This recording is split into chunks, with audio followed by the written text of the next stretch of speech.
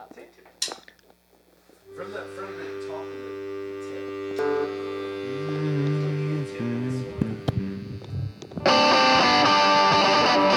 Oh, it's so tall.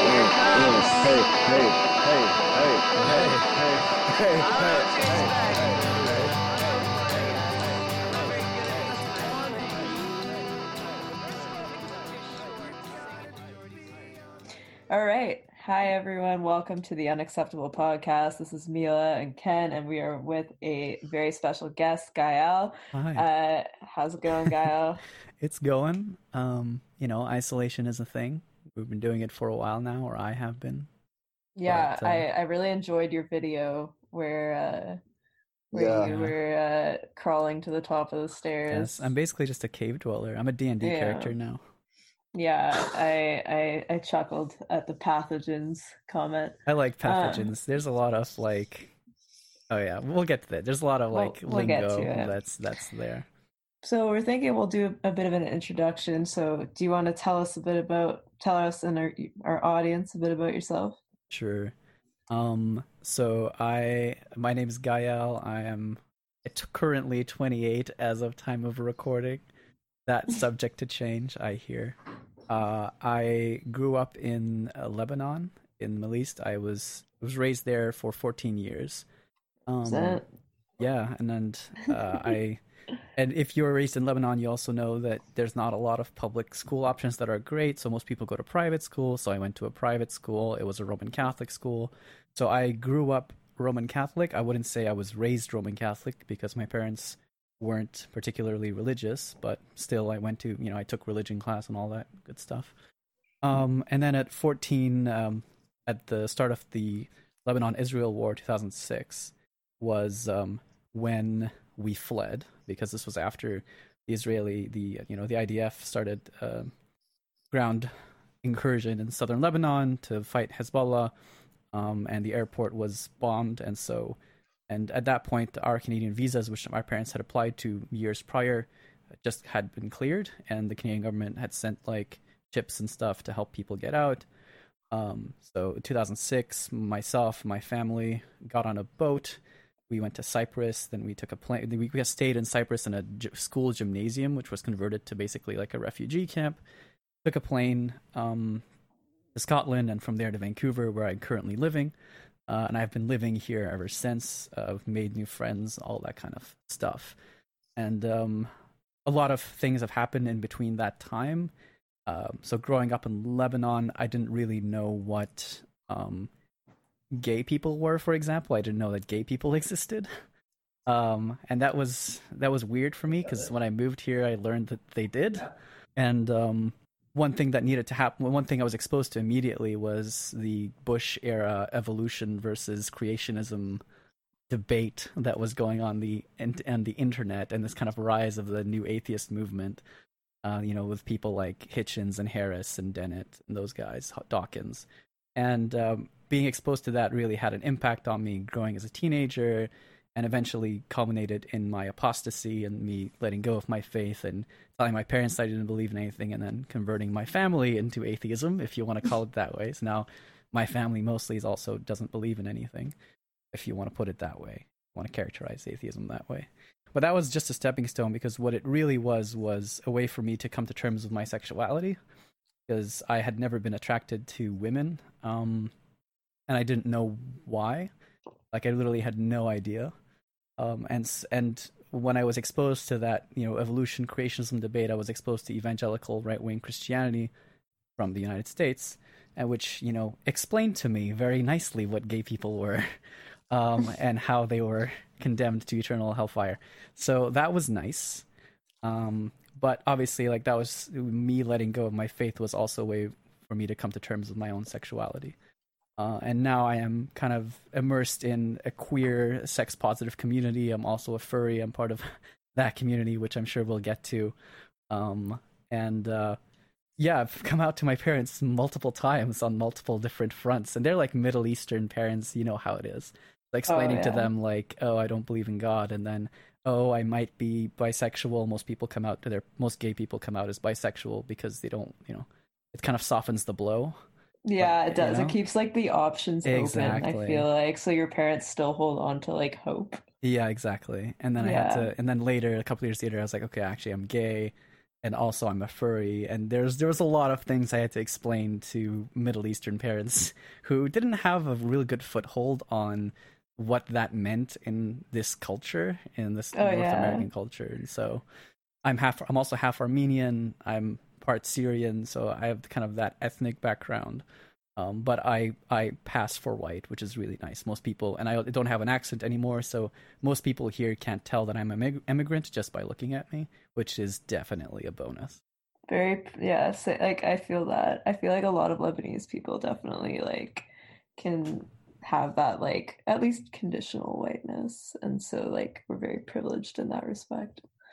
Um, so yeah, I feel the furry thing I find like I couldn't even imagine explaining that to my parents. Like how would you how did you sort of explain that, or how do you explain it right now?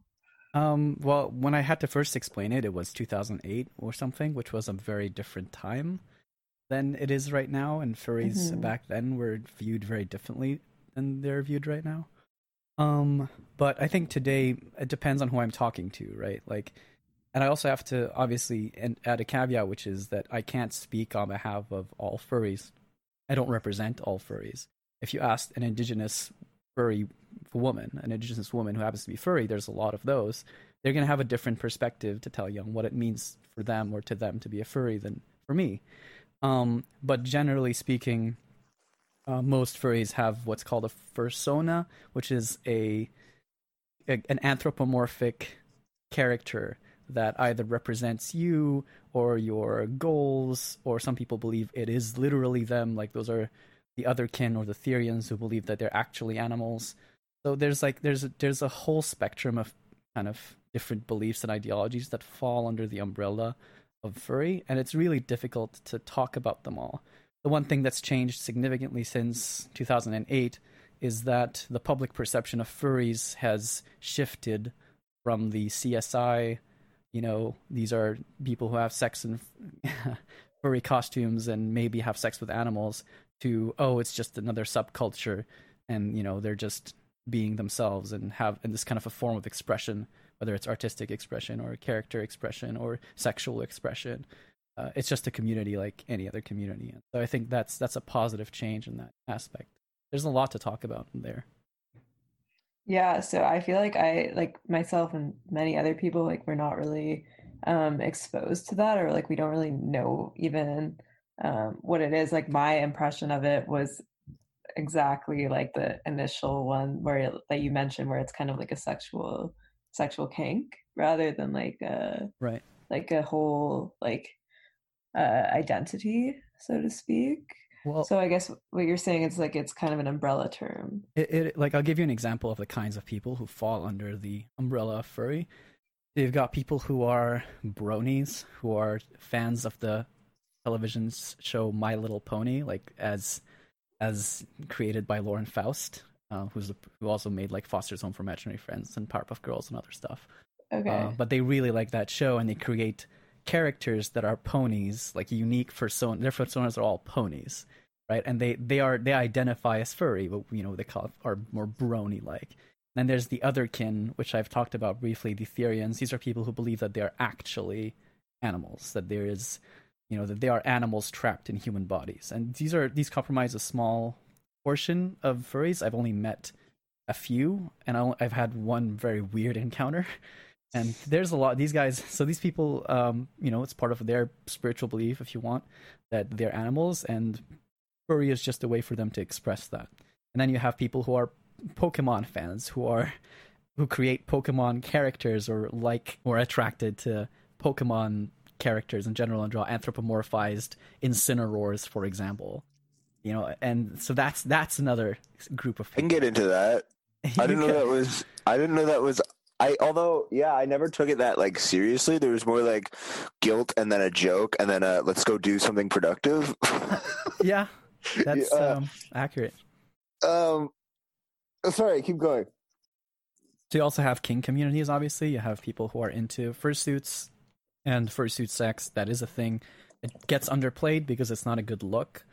Obviously, people think that it's a bit too adjacent to bestiality, and mostly like zoophilia or bestiality is very highly condemned in the furry community. But there are going to be a small percentage of people who are into that as well.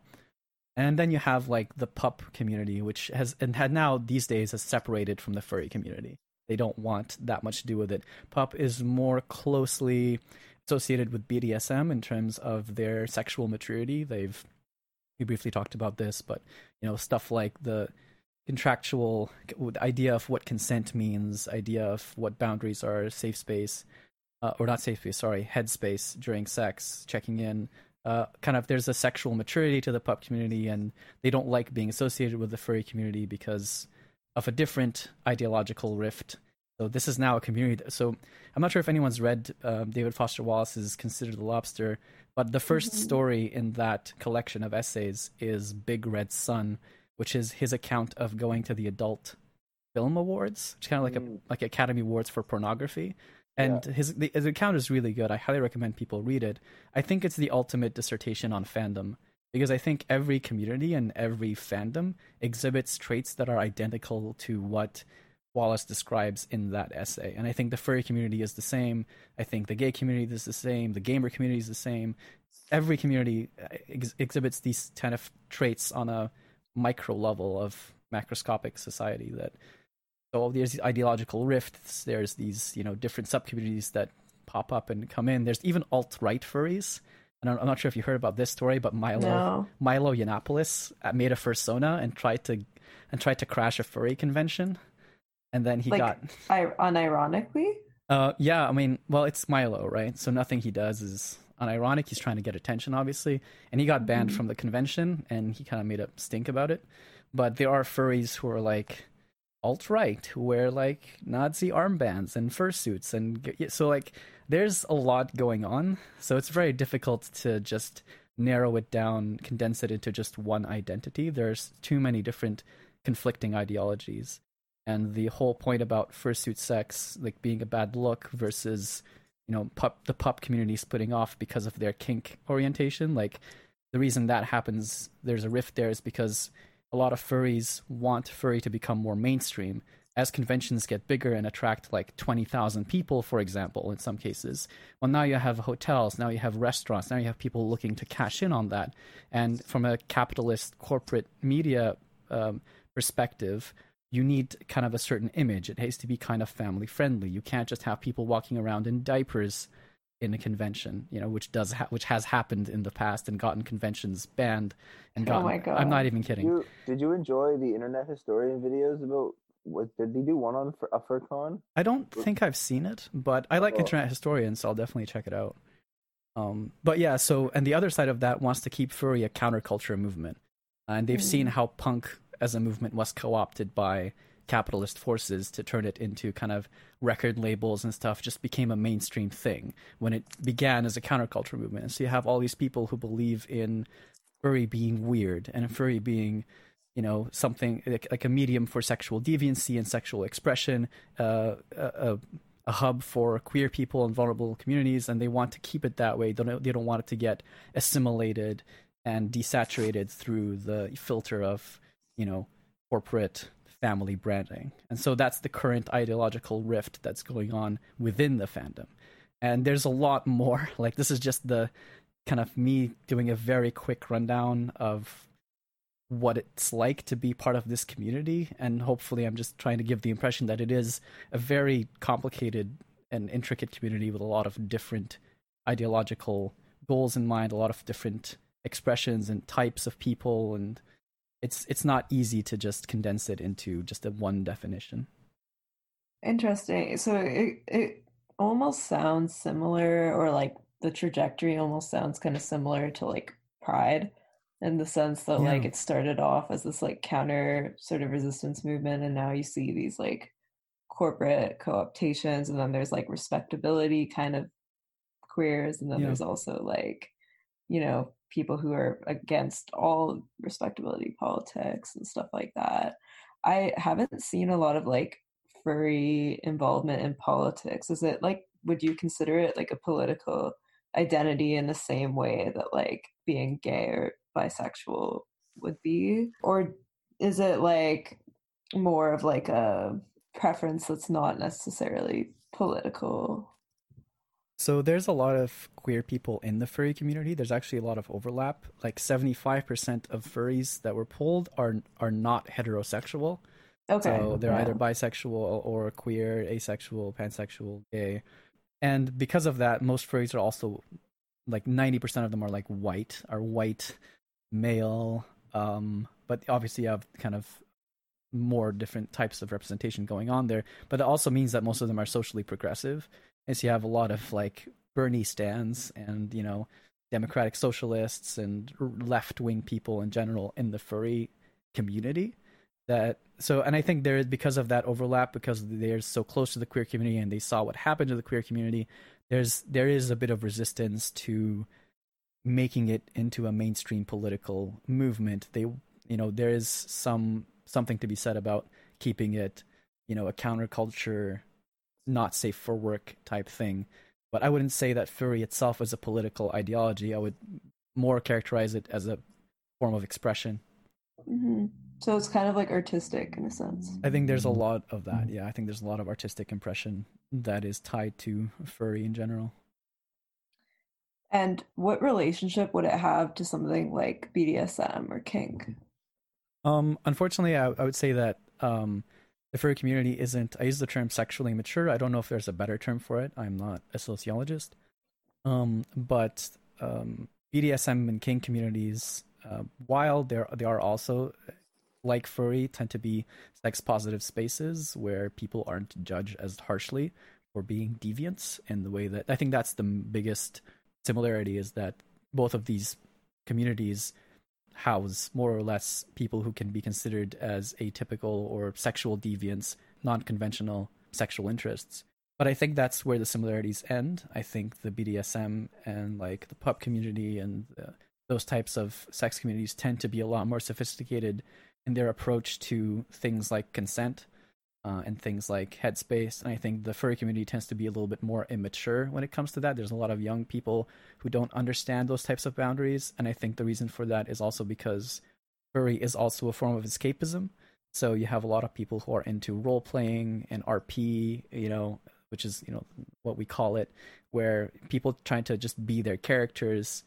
But I think there's, you know, good movement there. People are growing up. There's a lot of queer influence coming from these more sex positive communities, which is educating, you know, people at large what it means, you know, what consent actually means, especially in the context of conventions where you have people, you know, dancing in fursuits and people kind of like touching them. You know, there's a lot of conversations that are now had over these things, which are considered to some extent. Well, it depends. Problematic depends on where you are. Mm-hmm. I don't know if that's a great answer. Oh, yeah. Sorry, what is pup?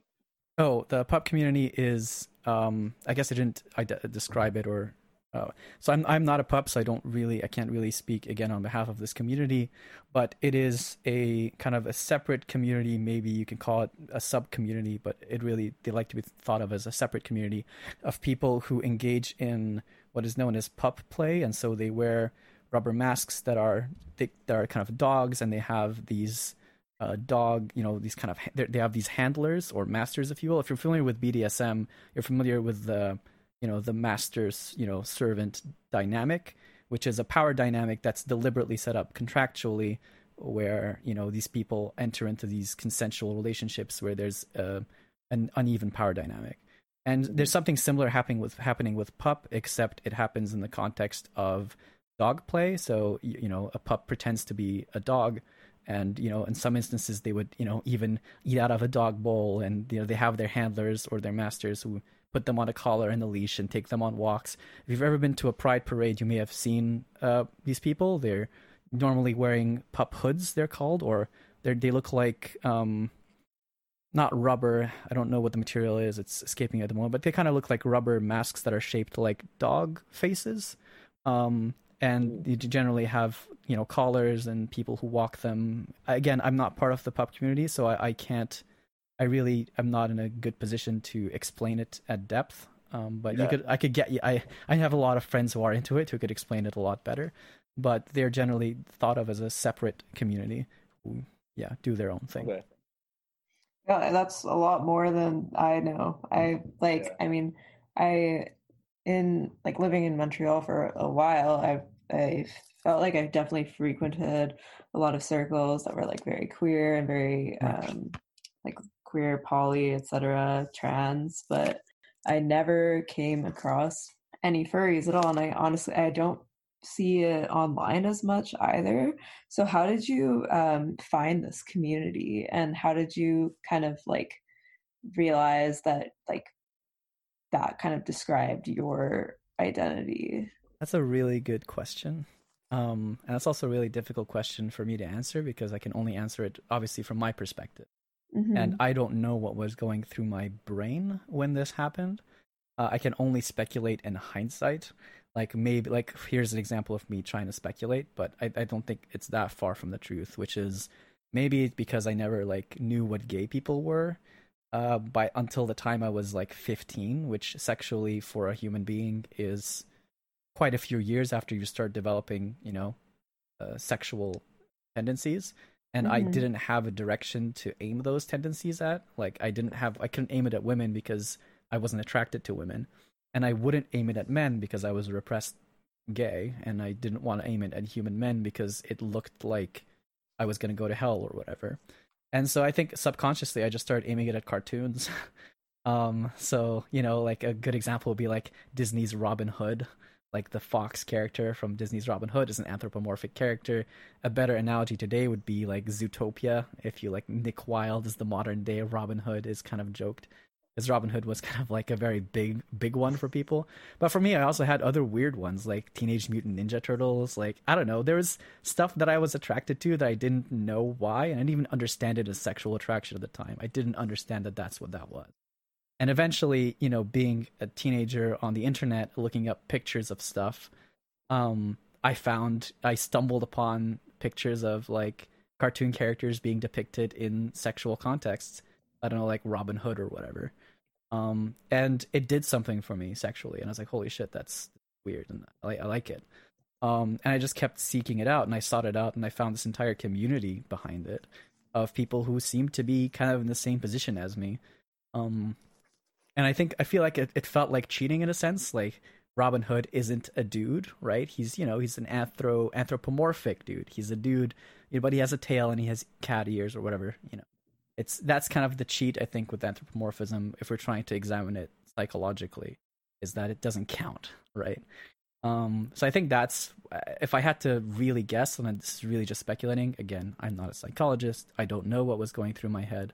But I stumbled upon something that I was able to aim my repressed sexuality at, and it now has become part of my identity. And this is actually something I think that's relatable to a lot of people who were in a similar position as me. So if you hadn't repressed your homosexuality, you wouldn't be a furry? Like I don't know. I Okay, can't yeah, answer. yeah. I can't. I have no way of answering that question.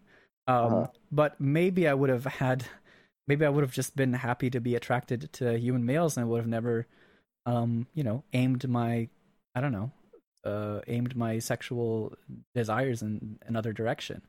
And maybe I would have just like grown up as a gay kid, and had a boyfriend at 14 or 15, and got heartbroken and became cynical and whatever. Just the typical. I don't know what.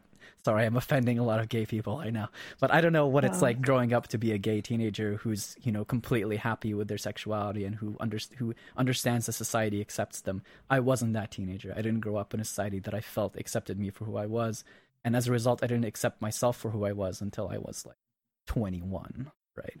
So way after, and I didn't have like sex with another person until I was like in my 20s, right? In like 21, I think ish.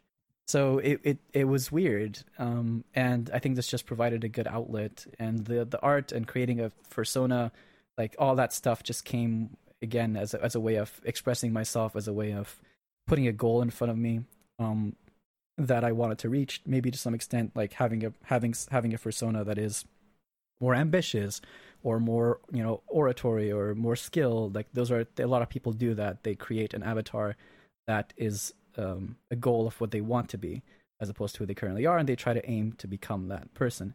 Now, I should say not everyone does this, and I'm trying. You shouldn't take what I'm saying and generalize it to all furries. For some furries, it's literally just they like the art, and it's kind of like anime. They're like anime fans. They just like it, and they consume the media. For other furries, it's their entire lifestyle. It's everything revolves around it. So there's a gamut there, and I guess the only word of caution is don't take everything I say and try to generalize it to all furries, because I don't think it'll apply. Mm-hmm. This made me think of I obviously it's not the same thing, but you mentioned anime, and like I very recently discovered what like anime. I mean, I knew what it was, but I watched my first anime. I heard that you watched Death Note. Yeah, I watched Death Note. It's a great anime.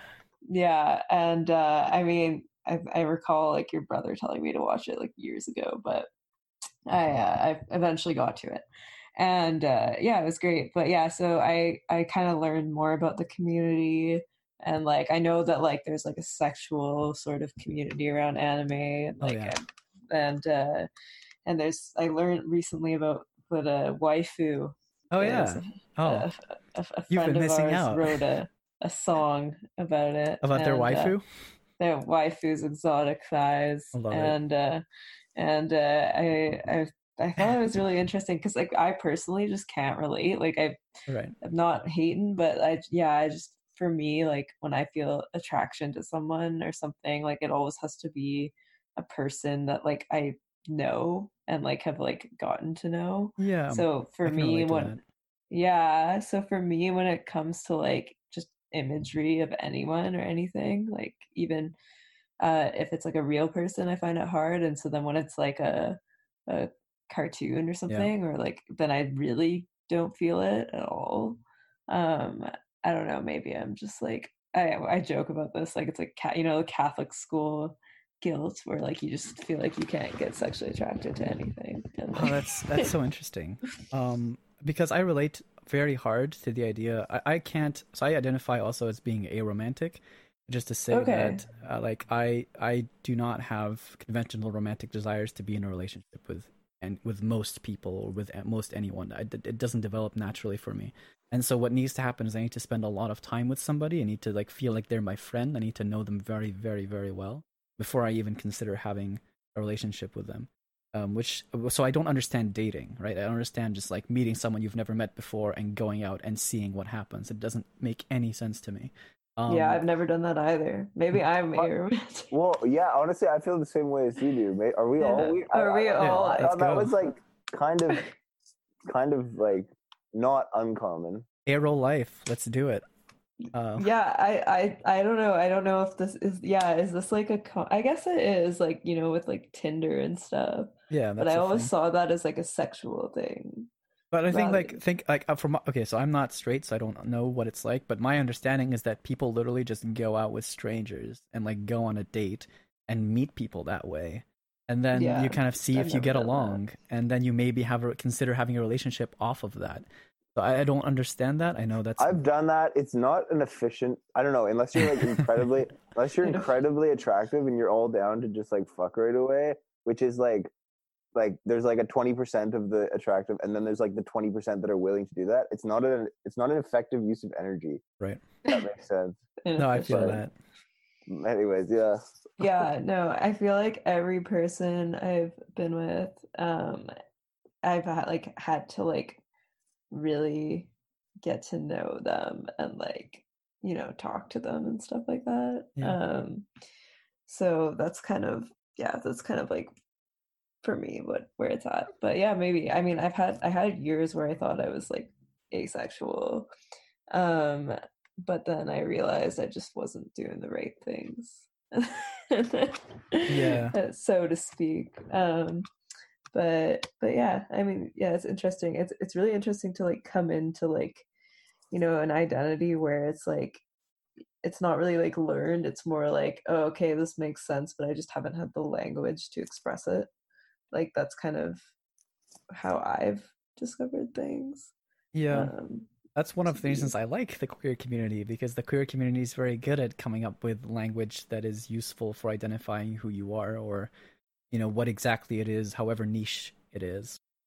So I know some people think that or view that as a negative thing, that there's too many words for too many genders or whatever. Like I know that I've been that's a way of ambivalent looking about at It can be both. It can be both. Yeah. I think the criticism would be sometimes it can become a bit of a power game with people Yeah. redefining things like every time they want to for the sake of like gaining the term advantage in a conversation. But That's Yeah. interesting. Yeah, that's what I worry about too. I worry about again like strategicness because or alienation. Like there'll be like people who are like on board with like queerness or like in like the most like general sense, and then like you'll be like introducing new terms all the time, and then people get like frustrated and like alienated, but then that doesn't necessarily mean that like these terms aren't helpful to people who Yeah. come up with them. It's like before this episode, Gail and I were talking about the term toxic masculinity, and I was saying like I agree with a lot of its premises, but like I can see how the term is alienating to people, or maybe there's just misused and abused. maybe there's a better way to like talk about it. There are premises in these theories and terms that I think are good and important observations, but I am always very like concerned about like language and like, to quote Wittgenstein, the limits of our language, limits of our worlds. And I guess like, yeah, so my concern has always been not being able to get through to people, not because they're not going to agree, but because the term will turn them off before they can agree, because they interpret the term more through their pre-existing assumptions than what the term's trying to like redefine.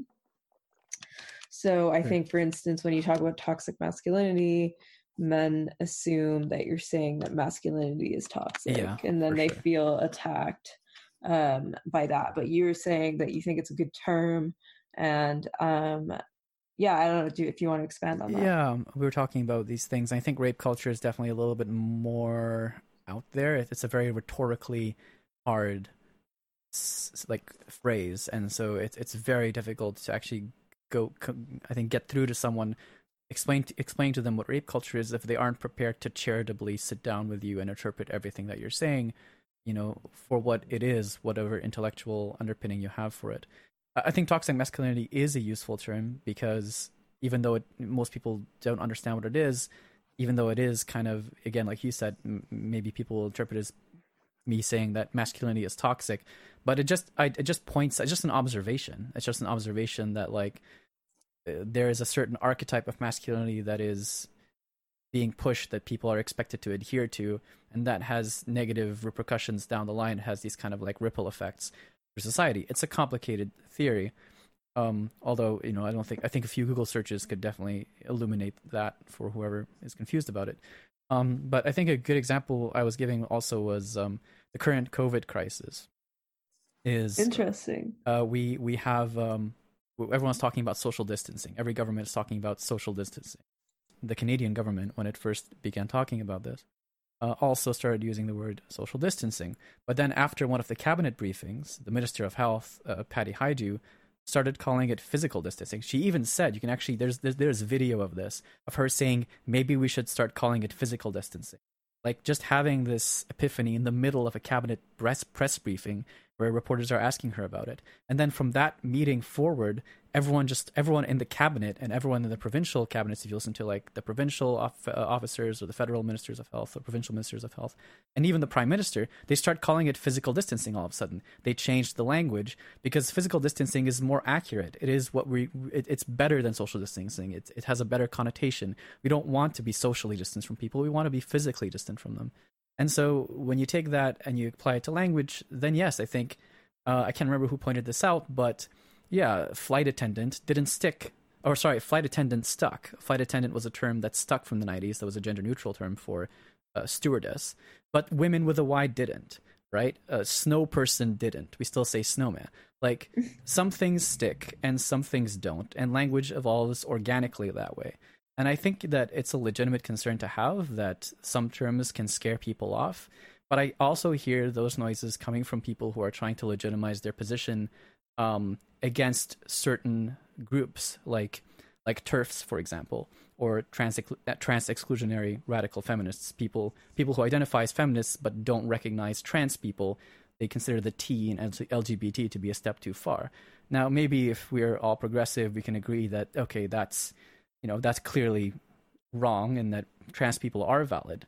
But then those types of noises and those types of arguments have been leveraged by people who have, motives to invalidate certain people's existence, whether it's trans people or otherwise. And that's the only reason that, even though I think it's a legitimate concern, I don't think we should jump too hard on the bandwagon of like, well, let's just neuter everything and let's just have like neuter all our language and have it be kind of very clean and accessible to everyone. And because I think language is muddy and it is sticky. It's the kind of thing that it's difficult to describe certain things. You need more words, you need more terms for it.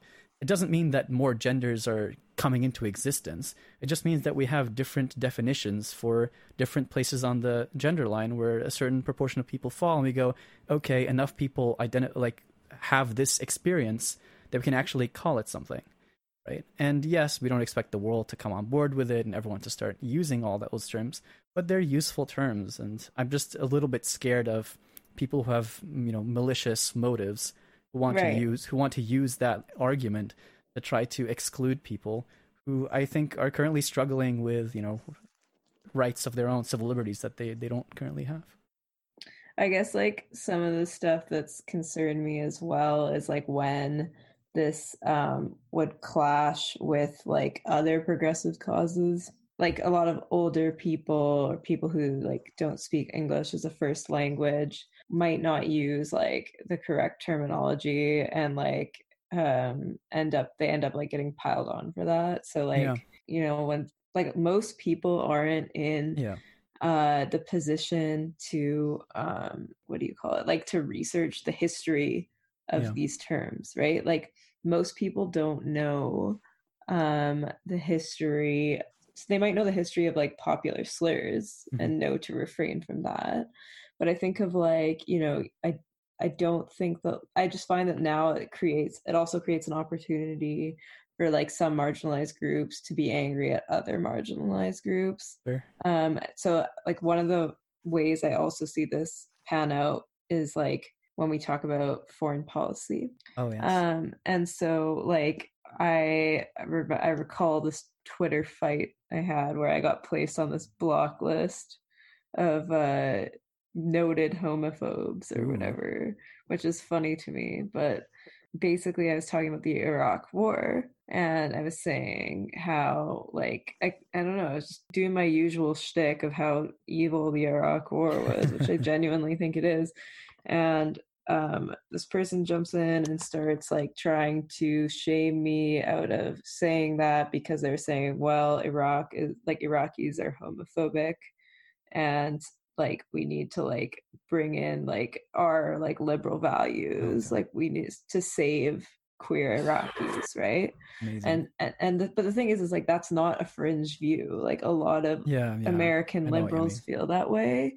And so what they do is like they'll be like they'll use the instance, like they might use the instance of you saying, okay, well, growing up in Lebanon I didn't know what a gay person is, and be like this, then end up using like colonial language to be like, okay, well, like these savages, we must educate these savages. Yeah, or like we need to like progressive terminology is now being used as like a sort of front for like civilized terminology, whereas then like people who aren't necessarily, and that doesn't mean that like there's not progressive people in these societies, it just means that they're not out in the open necessarily.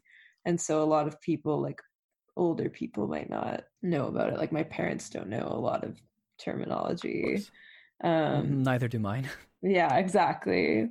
But I feel like then that becomes weaponized as well by like imperialists or what have you. And so I think what you're saying is correct, is like it's very sticky. It's like it's very difficult to like kind of moderate, because at the end of the day everything can be weaponized. Yeah. So it's just a tool, right? yeah, like language is a tool and whatever. But then my concern as like a progressive person is being like, what's a way that I can express this to non-progressives in a way that'll get them on board with me, I guess. I think like that's a very valid thing that you pointed out, and I think one of the things that should go without saying is that we should be reasonable in the way that we exercise our, our, if you want to call it, judgment on how people are using language. We shouldn't be, moderating language and policing the way that people speak. I know that there is some controversy there, obviously. I think there's people who believe that we should be policing at least some of the way that we speak, or that we should be changing the way that some people speak. And there's a whole debate there that, could be had on political correctness. And, it's the apparent tension between political correctness and the need for more nuanced political terminology to identify marginalized people. And of course, the larger issue of how does that tie into colonialism and, this colonialist language that we use to justify imperialist adventures into countries where they don't have these types of, new, kind of essentially college level conversations of, not just called North American college level conversations of these things. And it's a difficult question, and I agree. I think obviously we shouldn't be applying the standard to people who aren't there yet, but a lot of people are there. A lot of people are there and are just maliciously choosing to defy it in the name of some sort of free speech. And I think a good example that I give for trans people in general, and like a lot of people get angry because they have to, I don't want to do your pronouns. Like, I don't want to learn your pronouns. I'll say whatever I think you are. It's like, okay, sure, you can do that. That's fine. You have the free speech right to do that. You're not going to go to jail for doing that. Right. And this is a true story. I had a friend in high school whose name was Noah, and he didn't like the name Noah. I don't know why. Maybe it was a little bit too biblical. I have no idea. He just didn't like the name. And so he decided to change his name to Sam. And this person isn't a trans person. He's just someone who had a legal name change because he didn't like his previous name. He's like, I don't like the name Noah. I'm going to change my name to Sam. Please call me Sam from now on. I was like, sure. And then everyone who was friends with him, everyone who he liked, called him Sam, and everyone who he didn't know, any strangers that met him, he would introduce himself as Sam, and people would say like, hi Sam, nice to meet you. They wouldn't even consider that this person used to be named Noah. And this isn't an exercise in like free speech where I'd be like, well, fuck you, I knew you as Noah, so I'm just going to call you Noah to be a dick. It's like, now you're just being an asshole. If someone just wants you to use a certain term, if you want to be friends with them, then sure, you can choose not to use that term if you want to trigger the libs, if you want to trigger them, if you want to be an asshole, and that's fine. It is completely your constitutional right to be an asshole. Just like, but also realize that that's what's happening. It's not like this person's trying to police your speech. He's just giving you a preference. He's like, hey, I prefer to be called Sam because that's what I think my name should be, or that's what I want my name to be. And then he got his name legally changed to Sam when he was old enough to do it after high school. So that was the end of that. And no one makes that things like that happen every day. I don't see why that's so different from someone going, hey, I don't identify as a male anymore. I prefer if you use, or I do identify as a male, but I still want you to use female pronouns against me if you're my friend, if you're someone who likes me, right? And I think that, it's just polite, I think. I don't think and a lot of people are malicious and know these things and just choose not to do it because they think it somehow represents political correctness or policing of their speech. And I think that's hogwash. I think the way people become made aware of something like pronouns is usually either through a media or someone telling them like a crazy story. And the assumption is that it's basically a weapon, which says a lot about that we live in a society. But it like they assume that there is this suddenly unrealistic standard that they have to live up to, and then they're defensive about that. I think that's just like what my explanation of why people are so resistant to pronouns. But I think also because it challenges like what your pre-existing assumptions of how you saw the way that the world is structured. Like you grow up thinking like, okay, like what's in your pants like determines how you're supposed to be gendered. And like people are afraid of change. Like people don't like to have their way of life questioned. It's very threatening to a lot of people And so people are going to try and find ideological justifications for it. Sometimes people will try to front as like a tough guy and be like, I'm not doing anything for anyone, and that's like a genuine like phase that people have. And I think it's true also that, you know, there's this idea of, okay, well, you're going to be policing me and I don't want to be under your power.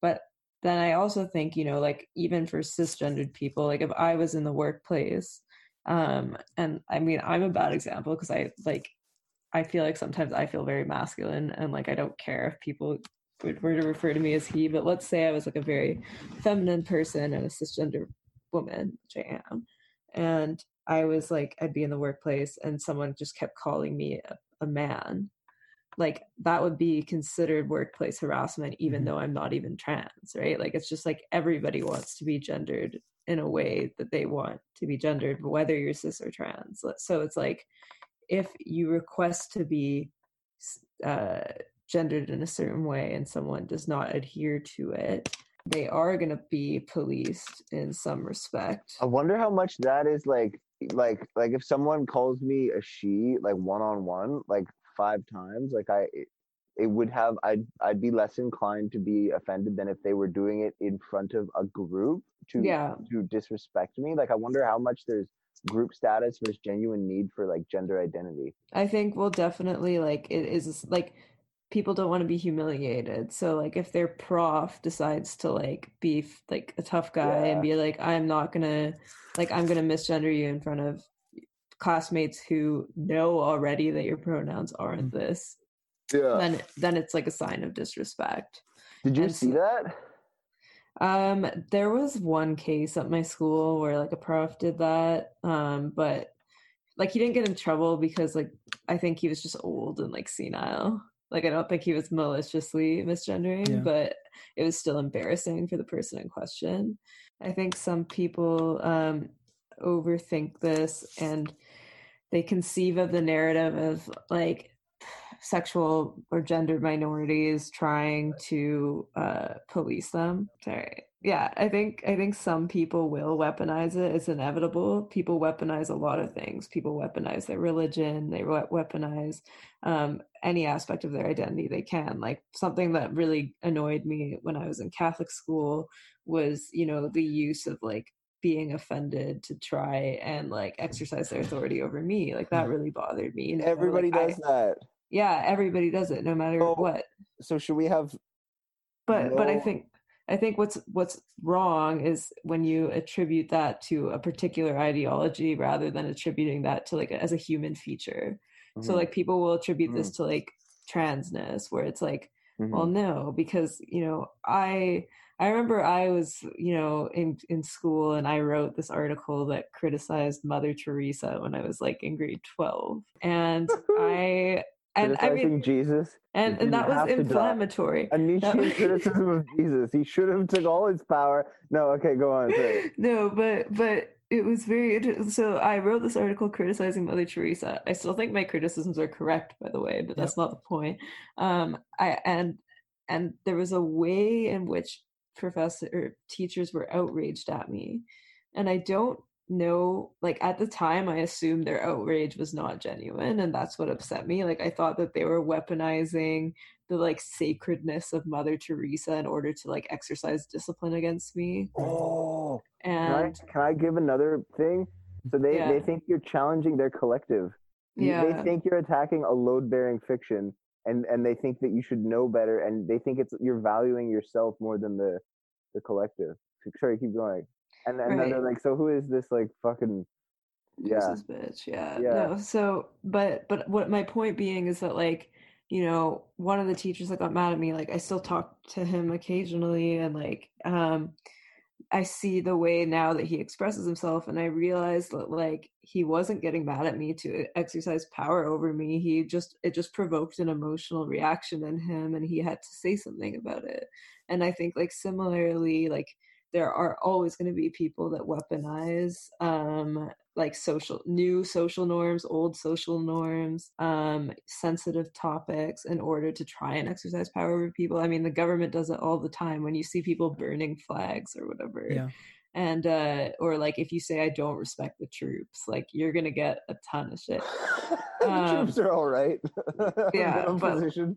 but if I were to just like, you know, say fuck the troops, I would probably get in a lot more like shit in the US than if I had misgendered someone. The sort of, and that has annoyed me, like the outrage industry about the troops, for instance. It's like this kind of reverence that's expected of them. But I think at the same time, yeah, you know, there are some people who are like actual family members of troops and they might actually feel emotionally upset about that. Yeah. Whether I think that's valid is irrelevant, but I think that it's just, you know, that's, people will always use ideology for some end. You can't escape ideology, as my boy Zizek has said. And so and so I think that it's just, yeah, it's just inevitable. And so I think right now what you're seeing is people are trying to make this a feature of like the trans community. They're trying to be like, they're like authoritarians. I think Peterson compared them to Mao, which was really funny. Yeah, he uses terms like that feminist neo-Marxist, cultural feminist neo-Marxist, which by the way is a meaningless term. Like, it doesn't mean anything. Meaningless.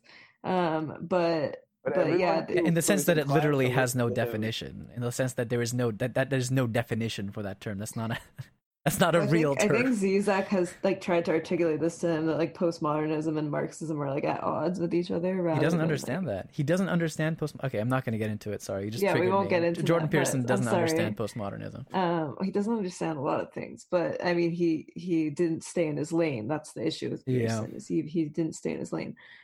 Which I mean, I think a lot of like male academic or just academics in general, you know, like they feel like their status as an academic entitles them to comment on matters that they're not even specialists in. Yeah. But we're doing a podcast. I mean, we're kind of doing, a lot of our favorite people do the same thing all the time, just with things that we like. Yeah, but I think the difference but they don't wield their titles to do it. Like he would be like, as a professor, as a psychologist, like whatever. Like I think that's kind of, I think it's more just because people were listening.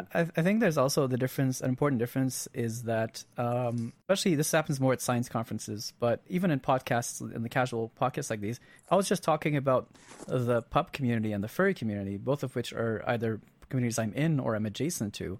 And I was couching every phrase with, I don't represent all furries, there's someone who knows better than me about this, I'm not an authority on this doesn't represent most people.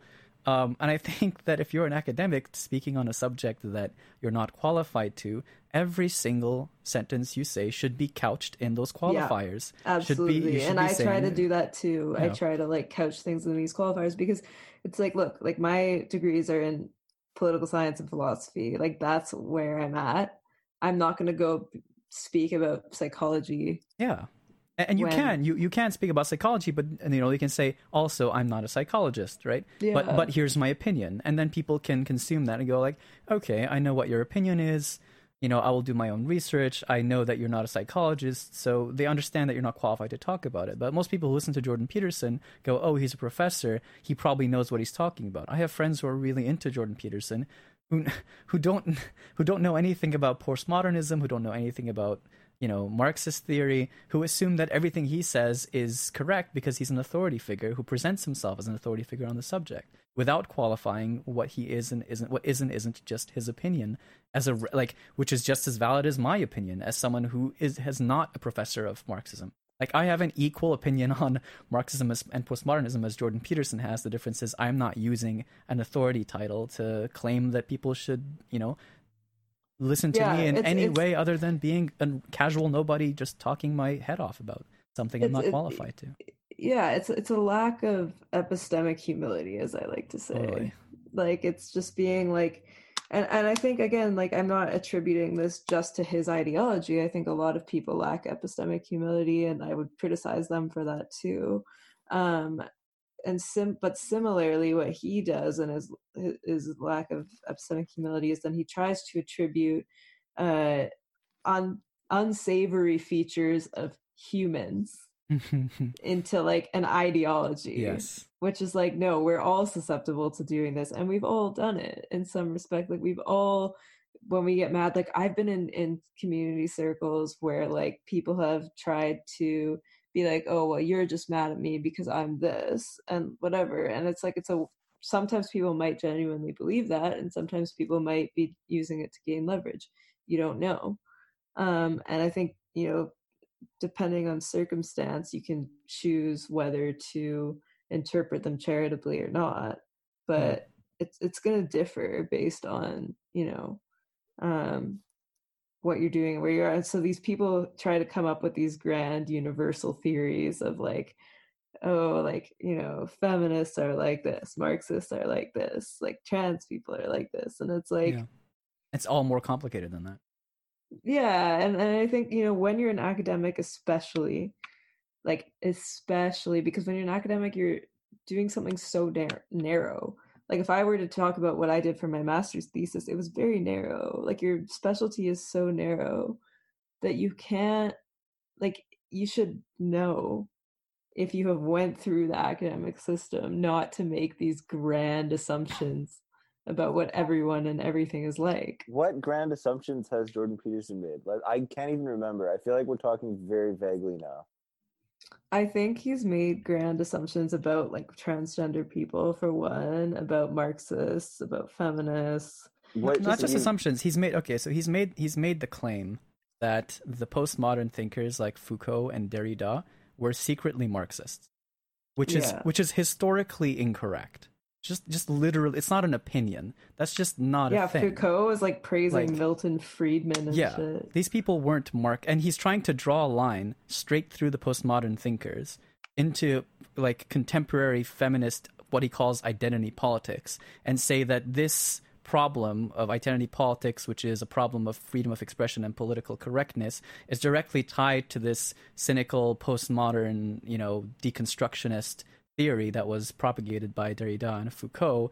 And he's doing this, by the way, as a way to justify his own ideological beliefs of whether it is a return to modernism or whether it is faith as a way to heal yourself, or whether it is cleaning up your room or holding your head up straight when you walk, that 12 rules for right life shit that he wrote about, or in his previous book Maps of Meaning, where he propagated this insane again, very modernist theory of the male represents order and the female represents chaos, and the female is the dragon, and this is how you navigate the world through these assumptions. So he's made these unbelievably absolutist claims. Yeah, it's the absolute, which are either historically incorrect or just philosophically don't stand on any sort of real ground. And he's using postmodernism and Marxism, which are very broad terms for things that fall under like huge umbrellas. Like there's so many disciplines within these, as a general just a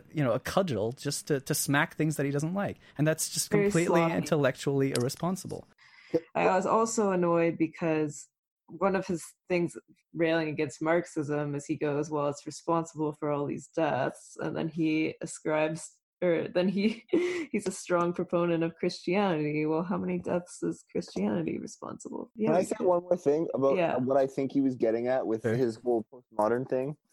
I think what he would you say that postmodernism is like, how is that related to some sort of like purely subjective relativism? Like, I think what he was getting at is that some people that he called maybe sloppily postmodern Marxist feminists or whatever were saying that identity has absolutely no basis in any objective reality, and that there's only language games to gain power. I think he was getting at something like that. I think that's a hasty generalization of what it's something that when I heard that, I was like, that's so true. And I still kind of, and I don't, it's not again, it's not like we were saying, it's not only with this group, but there's a lot of broad claims being made about how identity is purely subjective, and any sort of claim enforcing any sort of underlying reality to identity is. But I don't think that's what postmodernism is quite. Like, I'm not a big fan of postmodernism, but it's kind of more that it's against like teleology and grand narratives. So it's against like grand narratives of history. So that includes Marxism, because Marxism is like tells a story of like historical.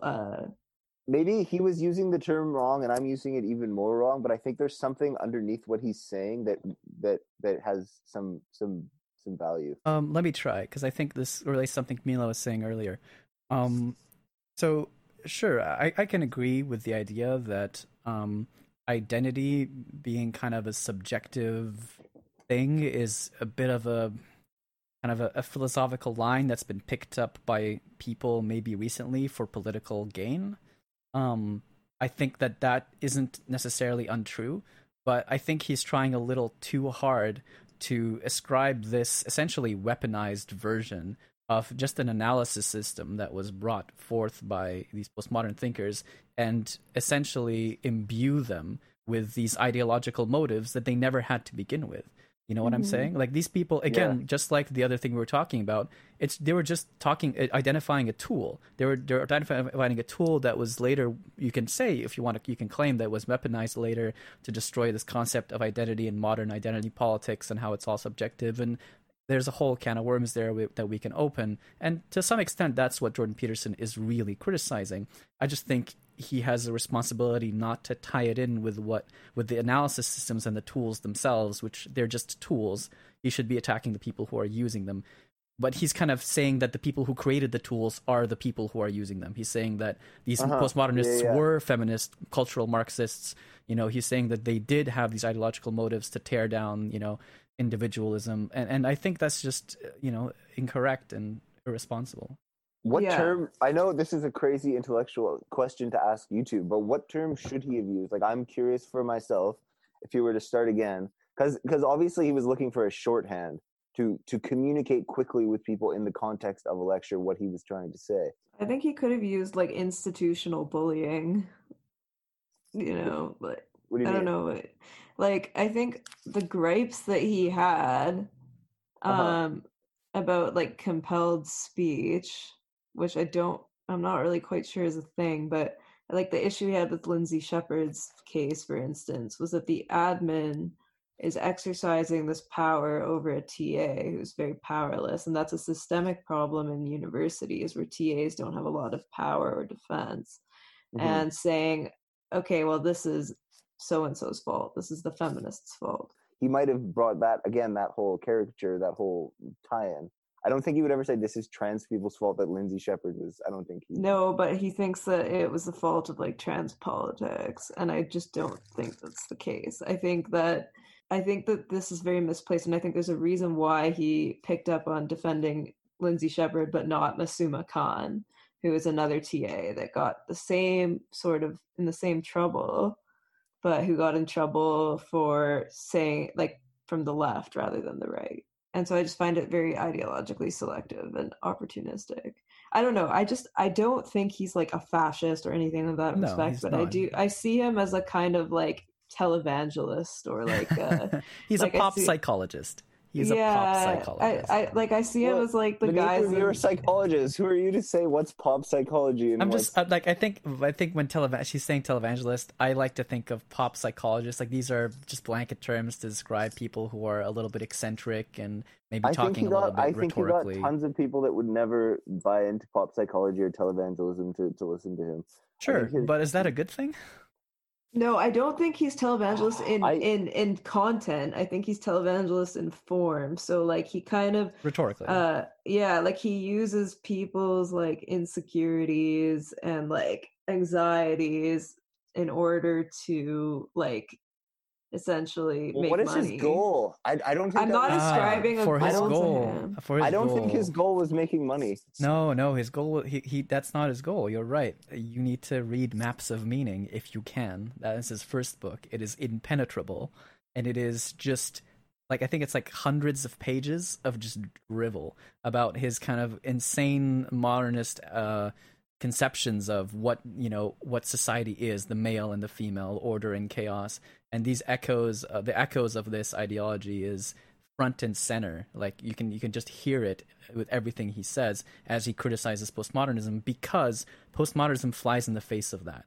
It says that there are, that every binary breaks down, that binaries don't really exist in reality. It's something that's constructed. And I think that scares him, you could say, but I actually think that just flies in the face of his ideology. And so he has to reject it academically. And he uses it, and I think to some extent, if you want to go really deep, I think he's using the current state of people being mad at social justice warriors as actually a weapon just to uphold his own ideology. I think his real gripe is with postmodernism, not with social justice warriors. I genuinely believe that. I don't actually think he cares about social justice warriors or the current state of identity politics. I think he just really hates postmodernism because of academically, it just flies in the face of his theories. I think he is genuinely scared of whatever. I think he thinks social justice warriors hate him. I mean, if we want to talk really humanly, and even if the term social justice warrior doesn't bring to mind a sophisticated person, the movement behind it is large enough and genuinely scary enough to him and his way of thinking that he does have a. So like I tried to totally like get over him and like, oh, serious people don't talk about him, but here we are. And well, because he's impacted. I mean, we're not serious people. I just want to put that. I'm a serious person, guy. Listen, American evangelicals are very ridiculous, but we still talk about them because they've impacted our culture. I don't. I know you don't, but they have impact on policy, and that's pretty relevant for a lot of people. I think we were just trying to get more narrow. I think I think you brought up that we were kind of criticizing things very broadly, and that we should get more specific. So I think we just got a little bit more specific. I don't think it's a big deal. I don't mind moving on from Jordan Peterson. Yeah, I mean, I think I used him as a point just to articulate what I think is an issue of people using like jumping on these sort of like norms that people are frustrated at maybe in order to like generalize about like an entire group of people, or an entire movement, which I just think is very sloppy. And like I wouldn't personally do that. I would try to like get more into like the specifics, more even-handed, and just like, and I would expect someone in academia to do the same. Obviously they don't.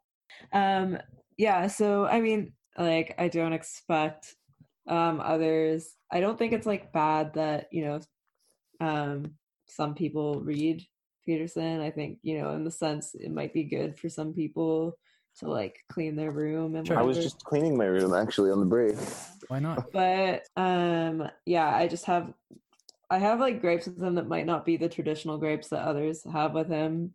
But ultimately I think I just see him more as like a Christian charlatan than I see him as a threat. And like I don't see him in the same light fair. That I would, because some people call him like a fascist and who's stuff. A threat to you? He's not a fascist. Mila, who's a threat to you? Who do I think is a dangerous public figure? Henry Kissinger. Yeah, Henry Kissinger, Hillary Clinton. Is Donald Trump a threat? Yes. Yes. Who else? I mean, there's a lot. Donald Rumsfeld. Like we can name them. Rumsfeld. There's Dick a lot of most of these are people with like power. Exactly. Yeah. Who's philosophically a threat? Who's someone who is sophisticated enough and who scares you? Heidegger. You have to name one. Heidegger? Yeah. Wait, is this a really interesting answer? Who's like impossible to read? Yeah, he's a Nazi. Yeah, I mean, Black a real Book. One. Yeah, like he used to like rat out like I don't think he's dangerous right now, but in his time he used to like kind of like he would like rat out his colleagues to the Nazis, like his Jewish colleagues. I think now, I mean, there are no threats. You have to name one. No, sorry. Like a living philosopher. Yeah.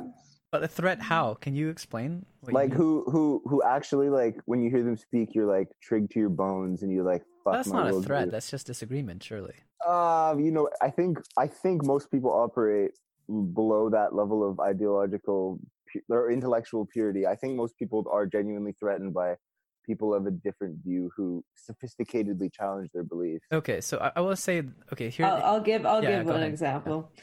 Samuel Huntington, I think, is a great example of someone whose philosophy, he's not even a philosopher, he's a political scientist, but someone whose theory has produced genuinely damaging consequences.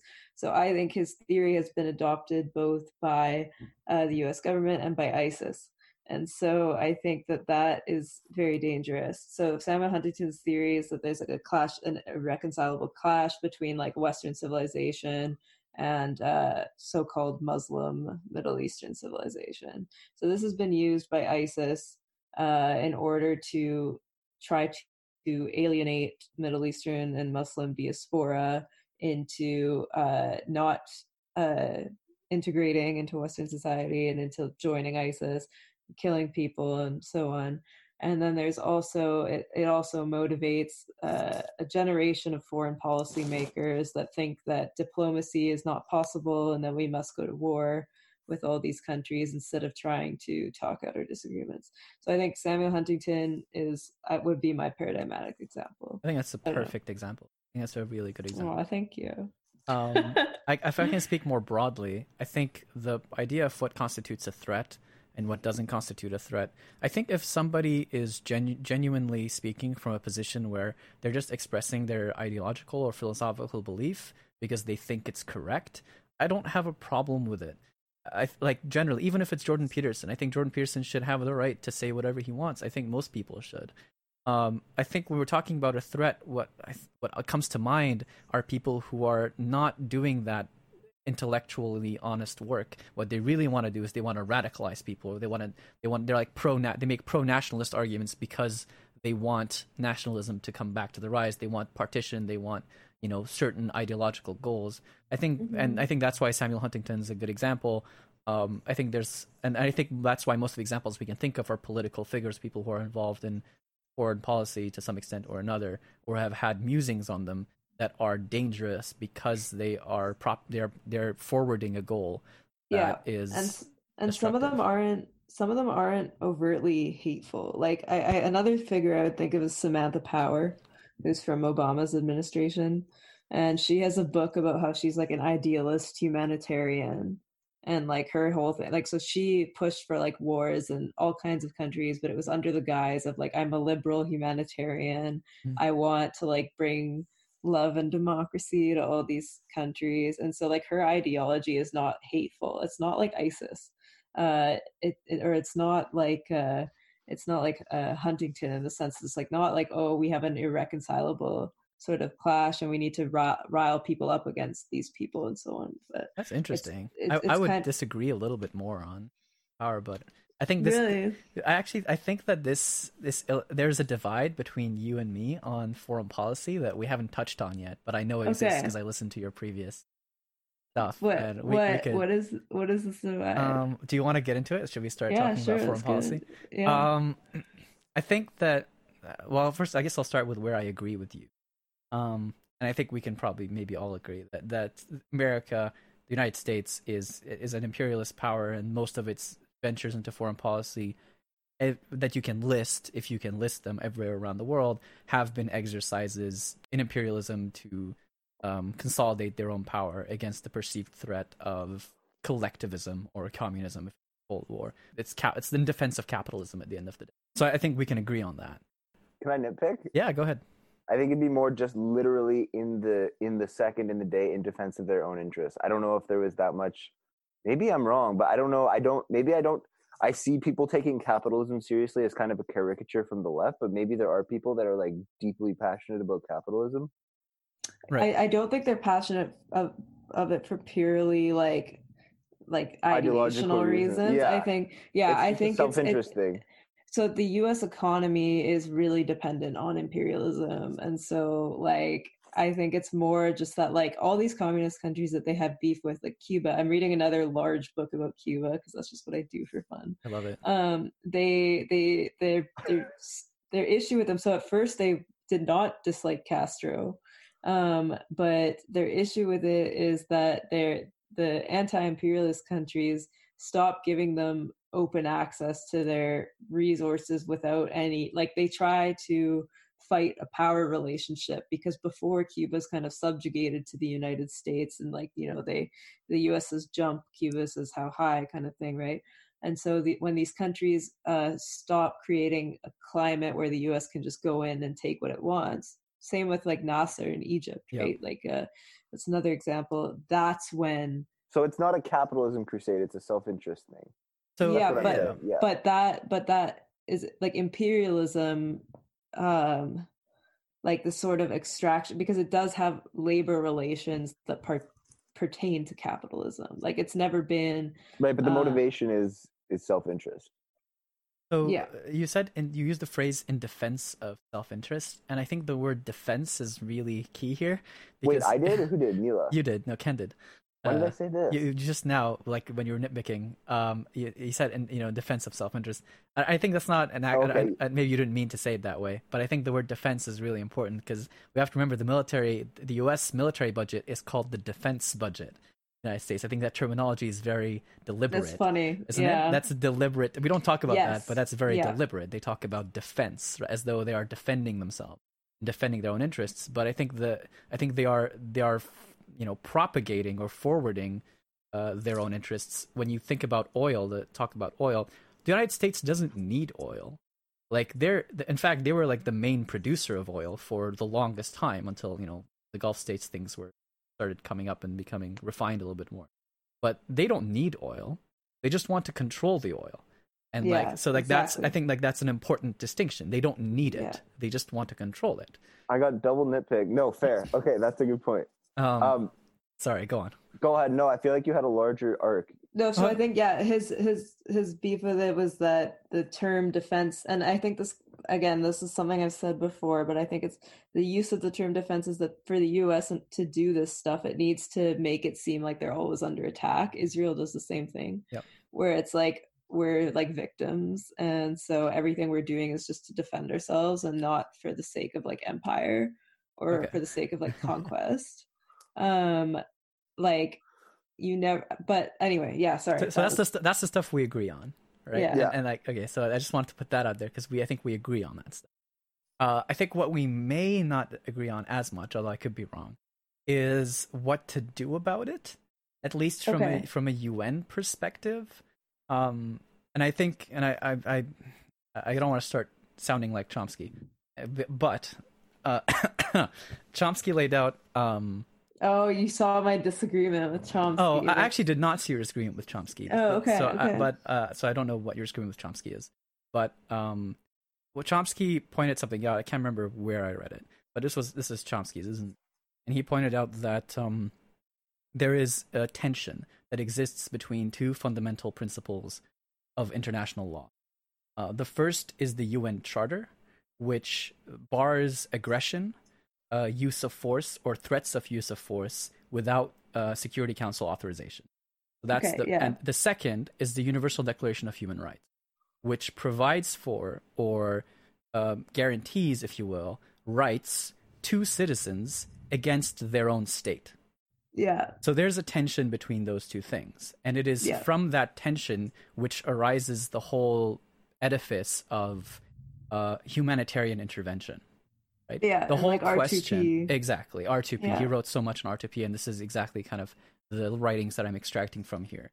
He was from R2P, if you remember, he was saying R2P in principle, the way it was forwarded from the General Assembly, I think, was a good document, but it was the Evans Commission's version of R2P that was imperialist, because it essentially said that, America and the United States and powerful countries can select where they can apply R2P, and the Evans Commission is doubly bad because Evans, the person who wrote it, was implicated with Indonesia and East Timor, and he recognized that Indonesia is the ruler of East Timor, and so he has a lot of Timorese.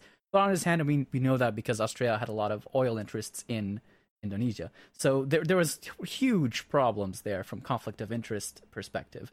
But in principle, I would agree with Chomsky that we talk about rights a lot. We talk about human rights. We talk about the right of free speech, or all the right for assembly, the right to an abortion. The rights don't mean anything if we don't talk about responsibility. If someone has a right, then someone else has a duty or a responsibility to uphold or protect that right. Otherwise, the right doesn't exist. It's meaningless. Yeah. It's just words on a paper. So if the Universal Declaration of Human Rights, which is, at least according to Chomsky, the gold standard for what we should be applying and what is applied in human rights cases in front of the ICJ and other such things, and yes, they're applied, selectively, and yes, powerful people don't, adhere to them, and Nicaragua, and we can get into all of it. Yeah, I was just gonna bring up Nicaragua. Yeah, I know you were. I was getting ahead of it.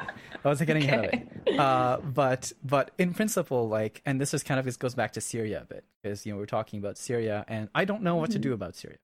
I don't know if you know what to do about Syria, But I have thoughts. I'm sure, and I'd love to hear them, right? Because I agree that what the United States was doing was basically just an extension of what they were doing in Libya. It was an extension of what they were doing in Iraq. It was an extension of, it served Saudi and Turkish and Israeli interests. And and I agree, and that's bad, and they shouldn't be intervening the way that they were. But at the same time, should there be a peacekeeping, should there be a Security Council effort to administer some sort of diplomatic solution, or if it doesn't work, peacekeeping efforts to forcibly restrain both sides, like what happened in Kosovo, like what happened in 2006 in Lebanon. Even it wasn't forcible. In 2006 they were able to negotiate it, but the UN passed a Security Council resolution for that war that I fled from, where they essentially said that, okay, Hezbollah gets to disarm south of this. Actually, the UN Hezbollah wants no militias to have any weapons in Lebanon, which isn't going to happen. Yeah, but they came to a negotiation where Hezbollah was like, all right, we will disarm south of this river, but we're going to keep our armaments upwards, and in return, Israeli will withdraw its troops from southern Lebanon. And they were like, great, and they shook hands and they did it. Now, I generally, obviously, that at the very least, that stopped the bloodshed. Is it a permanent solution? Is it a perfect solution? No. But it's not terrible, right? And so I think it's possible for the Security Council to do some good things. And when we get NATO involved, it gets more complicated. But you know what I'm saying? I'm very conflicted about it. I know what you're saying, and I totally get this argument. And I think most civilians just want to see a stop to the bloodshed, and that's that. I don't obviously now it's good that Israel and Lebanon are not fighting. Sure. But I do think that Israel has come out on top in a lot of ways. Yeah, I think agree. that these negotiations that they're never on equal footing to begin with. So I think first of all the UN would require restructuring. So the veto powers that the Security Council has, for instance, is always going to privilege the US is going to veto everything when it comes to holding Israel accountable. That's just a fact, right?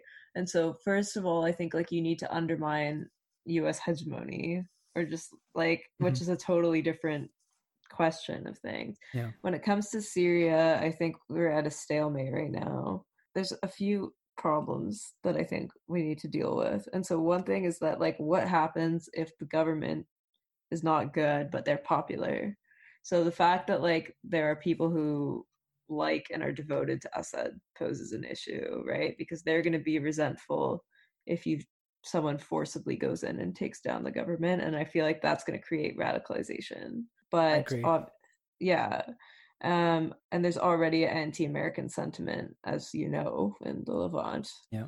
And so I think the left has screwed up in Syria with the protests to begin with, and this is this is a theory I argue in my thesis, and so I'm kind of viewing things from that lens sometimes. When you do a protest, or when you're trying to do something as big as topple a government, which first of all, I'm not convinced that the protests started off that way.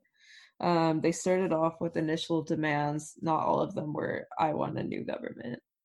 Some of them were, I want you to release prisoners. Yeah. So there's that. But I think also the issue is that when you're doing a social movement against the government, there's going to be a ton of different people of different stripes against the government. So there's going to be leftists, and then there's also going to be in the Middle East case, there's going to be religious conservatives as well, who have traditionally been enemies of government in places like Syria or even Lebanon in some cases.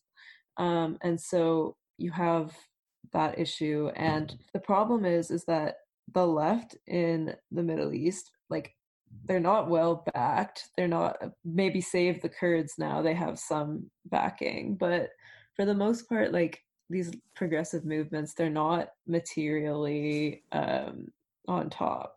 Whereas these Islamist groups, they're always very well funded and very well connected. And so I fear that if you start this or you ignite this protest, you kind of do a lot of the heavy lifting for these Islamist groups who are going to come out on top of you anyway. And then they become the face of the resistance. So now you see that the only powerful players remaining in Syria right now that are a challenge to the government is Al-Qaeda and its affiliates, right? Sure. Yeah. And I honestly, like, whereas I have a ton of criticisms of Assad, he is not my ideal. My family. Oh no! Don't be an Assad apologist. Oh no! The internet will destroy you. On my mom's side, my family actually fought against Assad, the senior's occupation in Lebanon. Yeah, exactly. And one of my cousins was imprisoned by them and like faced a lot of shit. So like it's like I'm not a fan. Yeah. But I do think that it is preferable to having Islamist control of Syria. Oh yeah. I'm totally with you there. And I think it's preferable for Lebanese people as well, because if Syria falls to Islamists, that's not going to be good for Lebanon either. I totally agree with that, and I think I'd even go further in saying, like, not just is it that leftist movements in the Middle East aren't well funded, they are actively defunded and undermined by Western powers. Exactly. Like it's worse than that. It's worse, and the Islamic regimes are always well funded and provided for by the same Western powers who purport to. And that's literally been documented. So it's pretty awful. And it's a crisis. Like, I mean, you have the US gave $1 billion to al-Nusra, and Israel is treating al-Qaeda soldiers, and you just have all these different. So you have all this, and then the leftists are being undermined at every turn. Yeah. Always. And I get your reticence to have someone like Samantha Power be in charge of that situation. Like I can understand that perspective. And I obviously agree. I think everyone can agree that actually I don't know, maybe not everyone can agree. But, the idea that what's better, a totalitarian fascist government that's committing genocide, or an Islamic fundamentalist regime that is bent on establishing a caliphate.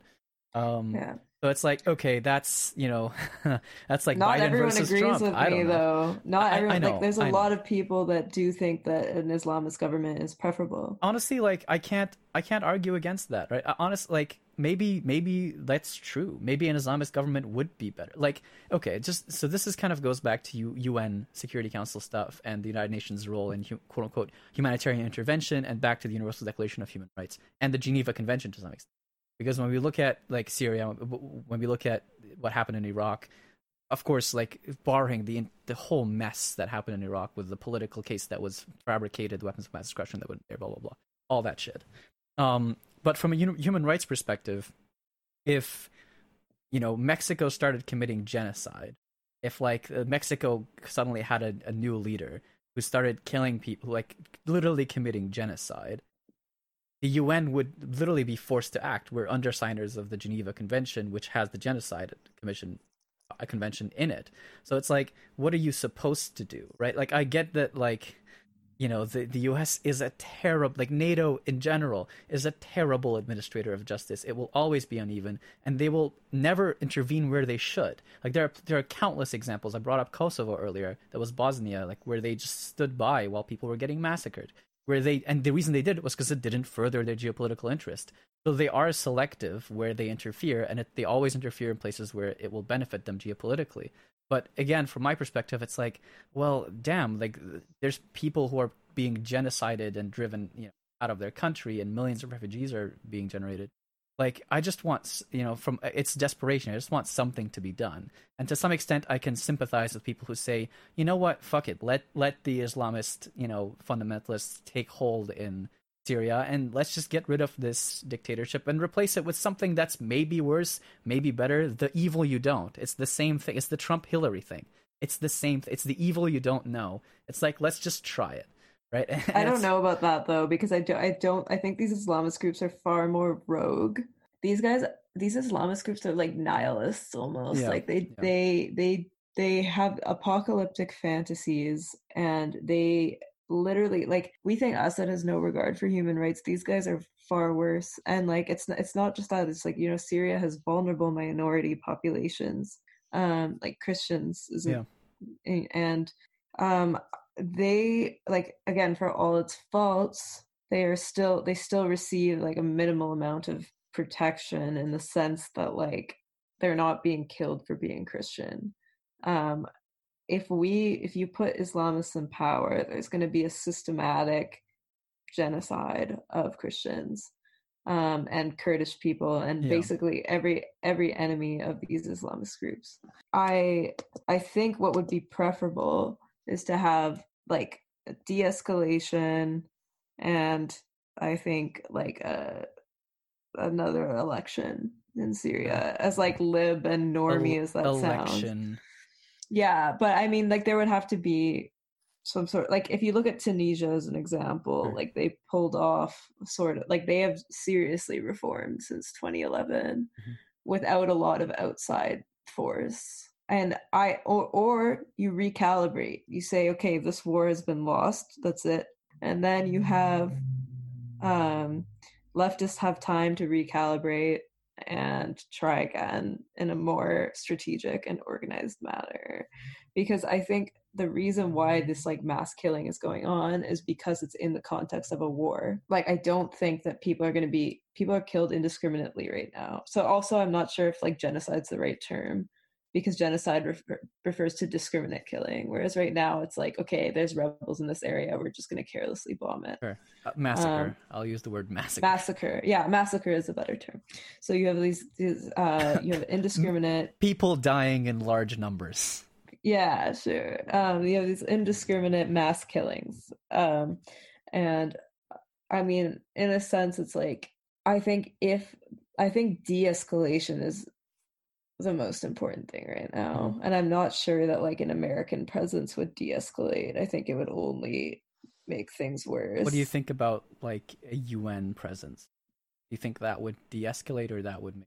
My concern about a UN presence is that it would just be the US light. That's fair.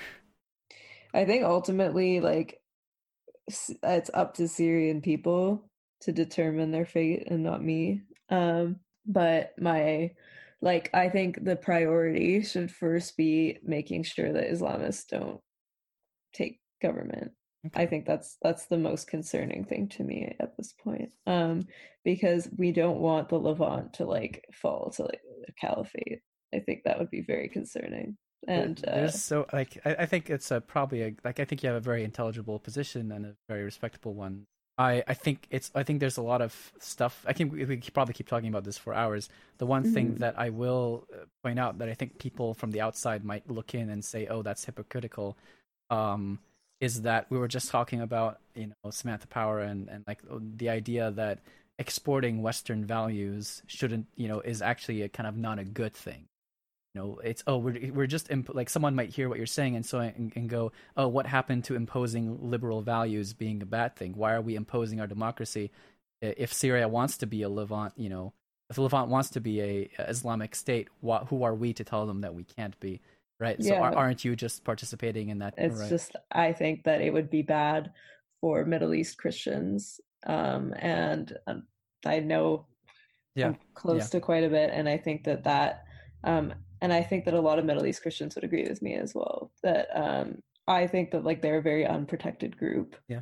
And that if there were to be an Islamist government, and I also am not convinced that an Islamist government is like not Western values as well. Like I don't see how, like, first of all, Islam is extremely influenced by the same people that influence Christianity. So like Aristotle and the Greeks. Yeah. Also, the religious conservatism in Islam is very similar to the religious conservatism in Christianity as well. So first, I guess my opposition in general is just to religious governments. I think they're bad for the world, and I think that every society is susceptible to having a religious government. I think that also the anti-West posturing that Islamist groups do is completely opportunistic and fake. Sure. And I actually save Hezbollah. I think Hezbollah is one of the only Islamist groups that don't kiss the feet of the West when they need to. But these other groups, like, they don't care about being anti. Like, they'll use stuff like Clash of Civilizations to get people on their side. At the end of the day, they are perfectly willing to side with Western powers and take. Okay, so would you make a distinction between like the higher ups and the foot soldiers? Like, What do you Or mean? like the Like people, the people lowest accepting ranked, money? or no, the lowest ranked people. You don't think they have genuine like anti-West? No, I think they could, yeah. Okay, but you But I don't think it's like integral. Like I think that's how they get recruited. Like I yeah, think like they're resentful, and yeah. then these people will be opportunistic and be like, "Oh, I see you hate the West. Like join our cult." And then it goes from there. But I don't think that an Islamist government is necessarily a non-Western government.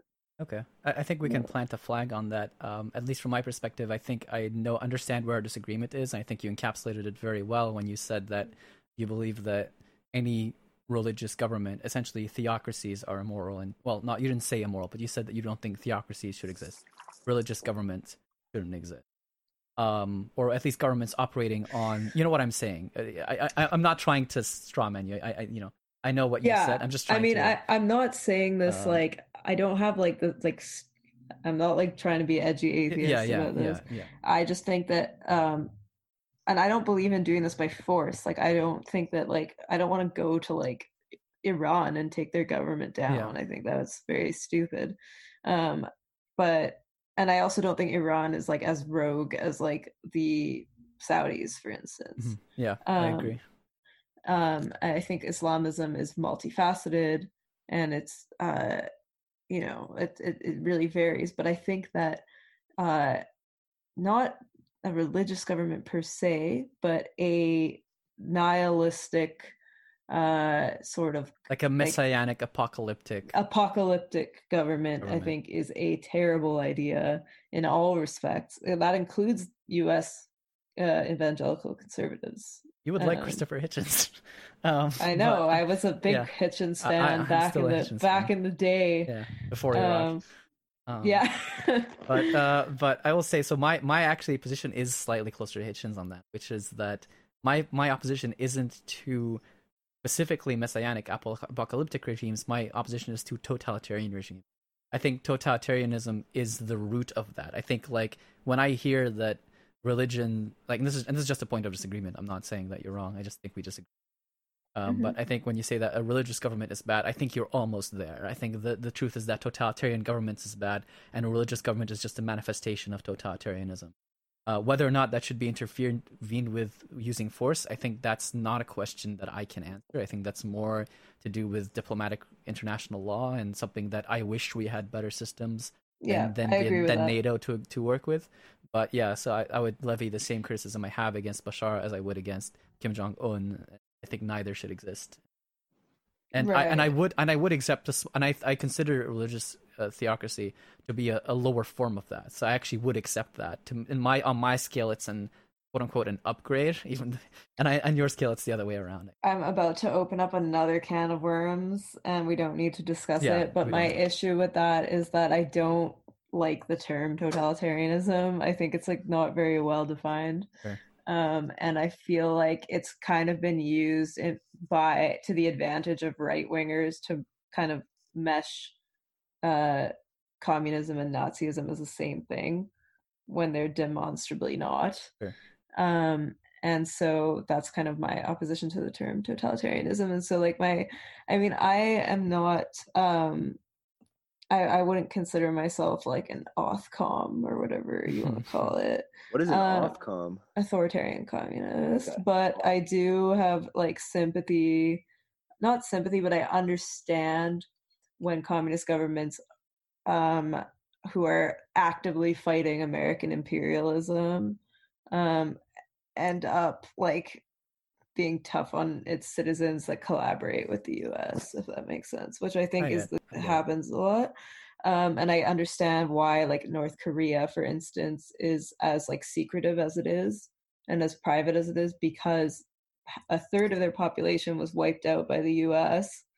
And additionally, I think that because it's so private, because of this like historical trauma, it's very difficult for us to actually know what's going on there.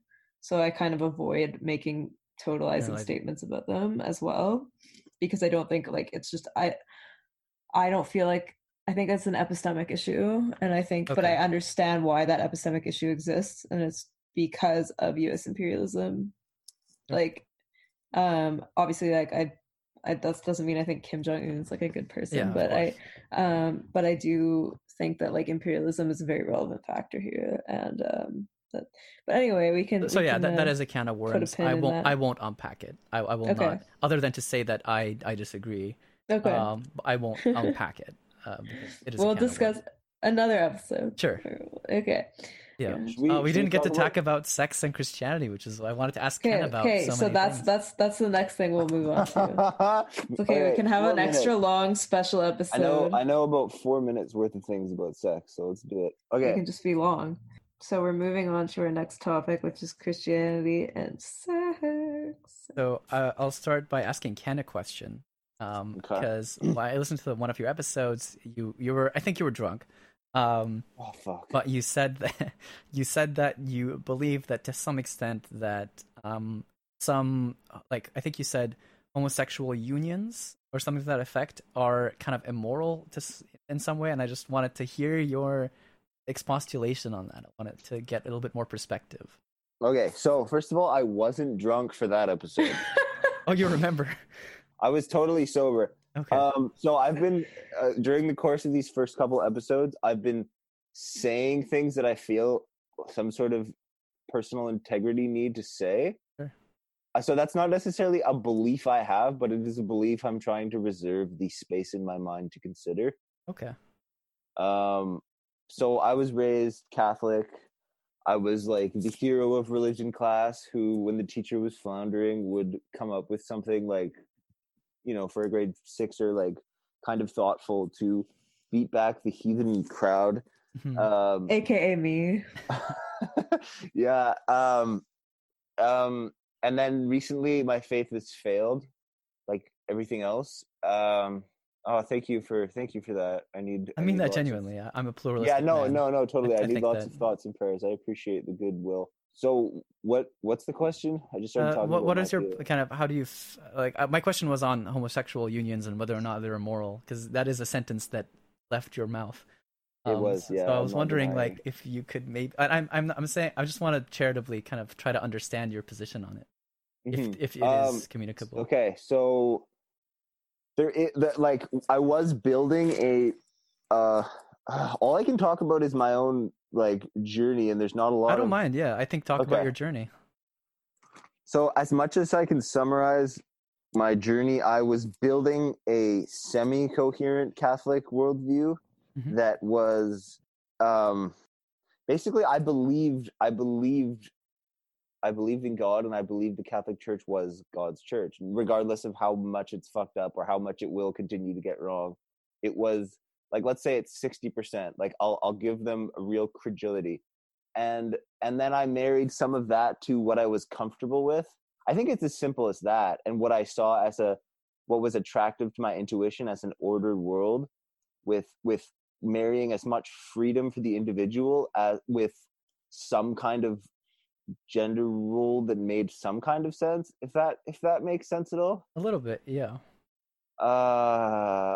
Do you think that that's something that is generalizable, that's something that most people do who are in your position, or like, let's say Catholics, or really think most people do this?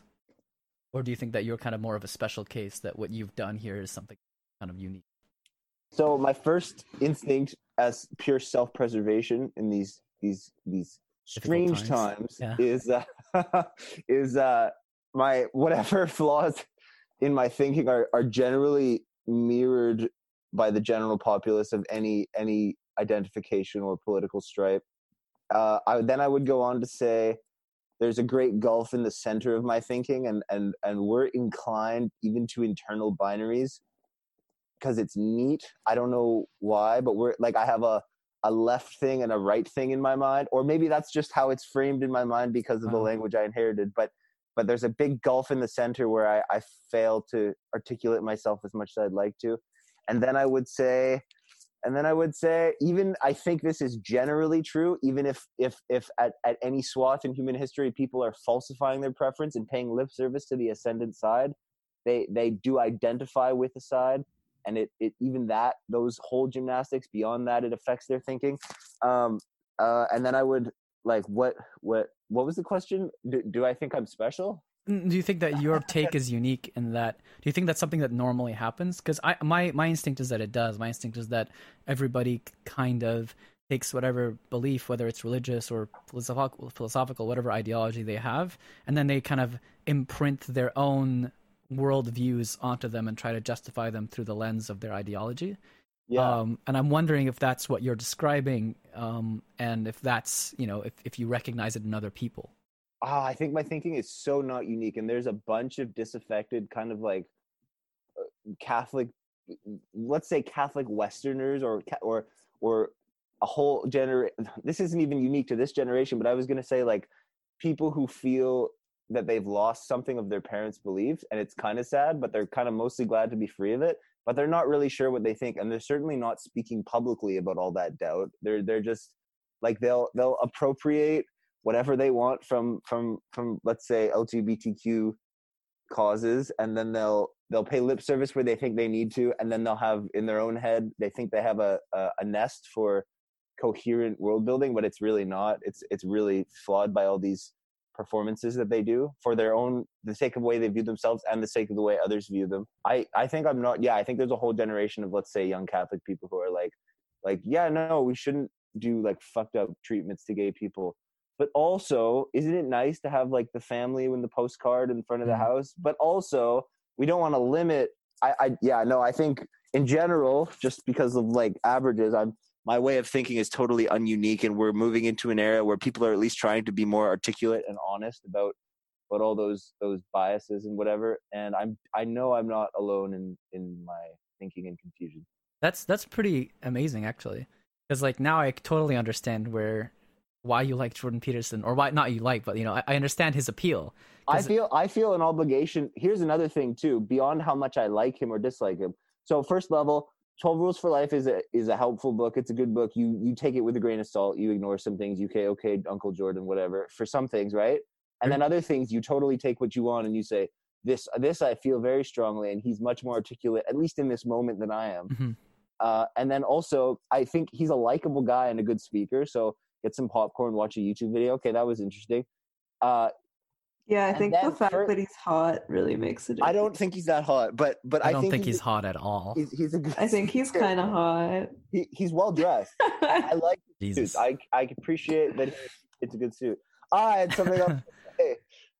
You're talking about 12 Rules for Life. Right. Oh, and beyond all that, I was recently going over. So the way I see his narrative is I feel like I didn't stand up for him enough, more than I would even want to. Because when he starts getting called a Nazi, in it's very personally offensive. It's very dangerous.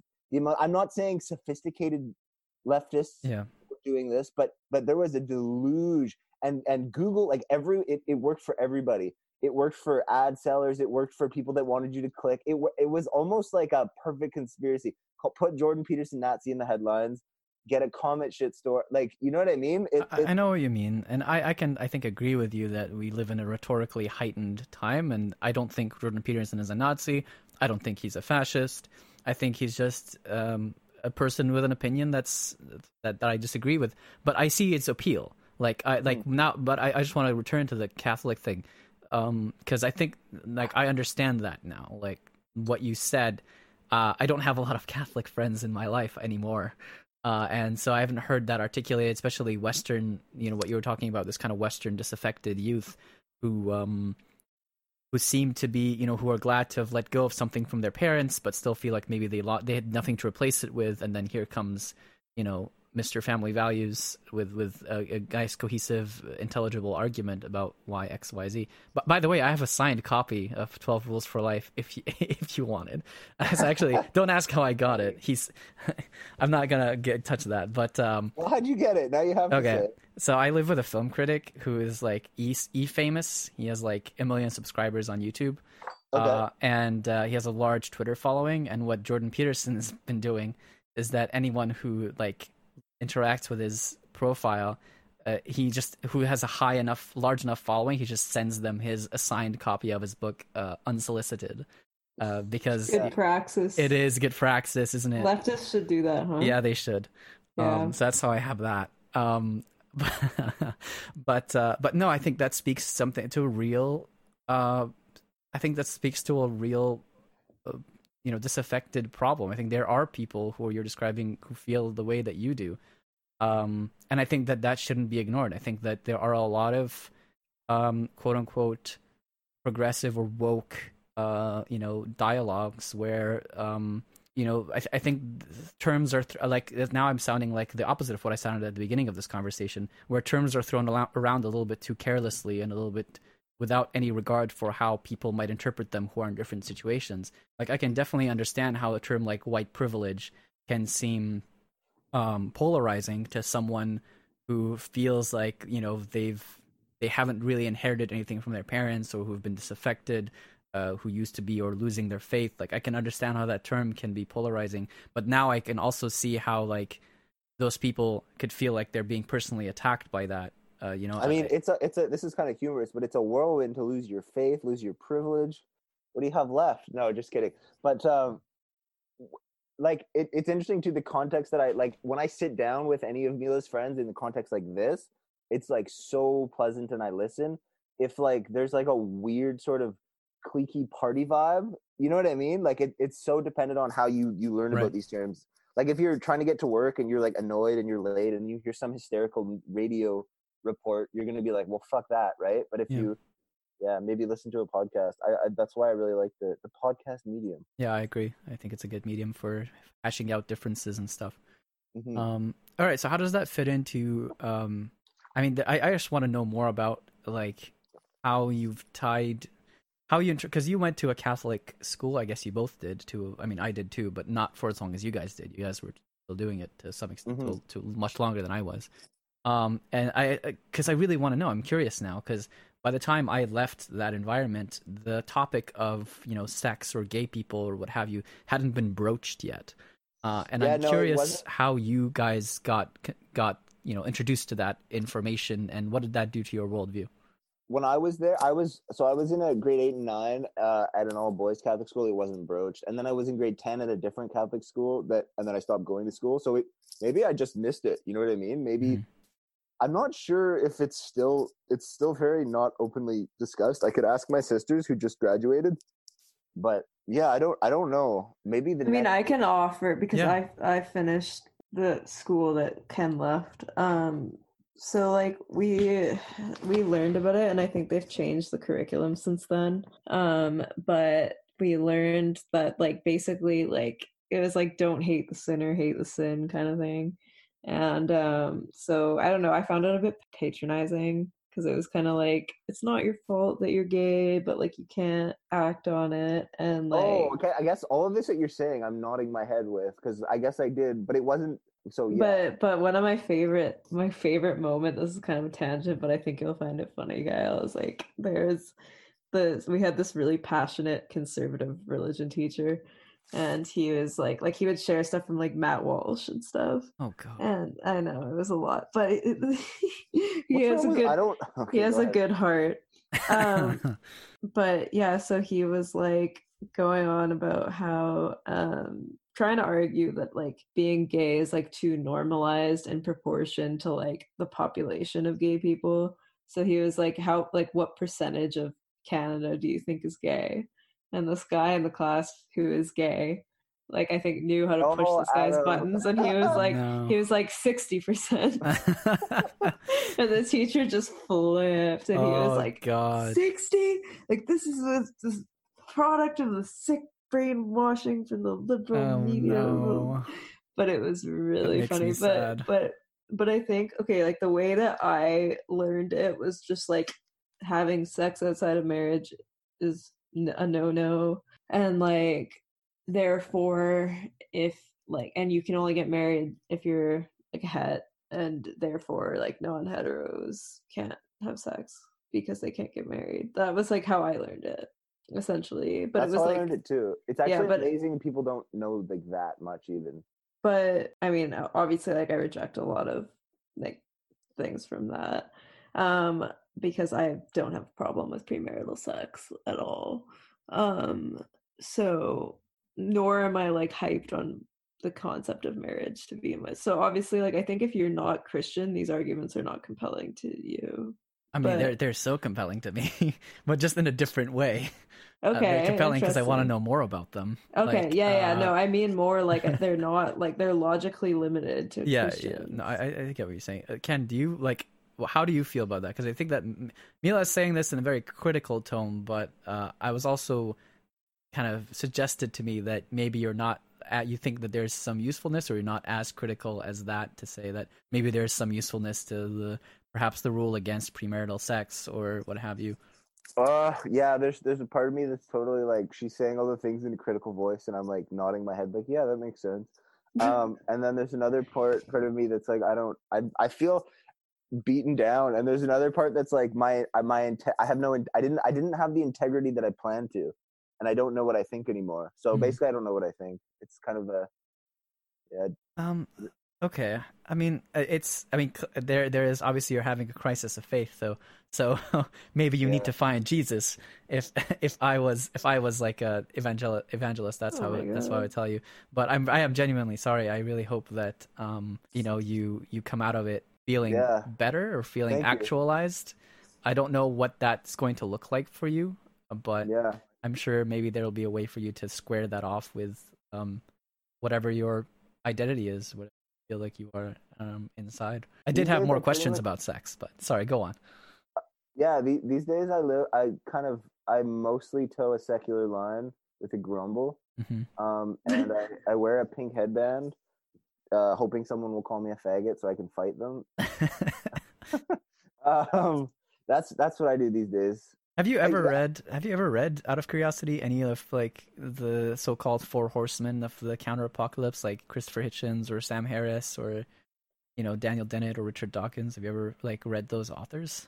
No, I'm kind of like aware of them peripherally, but yeah, no, I don't think so. It might be a good intellectual exercise because I think you might be able, like with Jordan Peterson, I think it's very similar. Like you were describing, there's some things where you can pick and say, okay, like I can just, you're more intelligible on this than I am, or okay, this is just you being an idiot, or this is something I agree with. I think there's a lot of intellectual, enlightenment, if you will, that can be gleaned from some of their writings. I had a very similar experience as Ken, but not with religion, with libertarianism. Oh. Like I kind of flirted with libertarianism a little bit, and it was because of Ron Paul.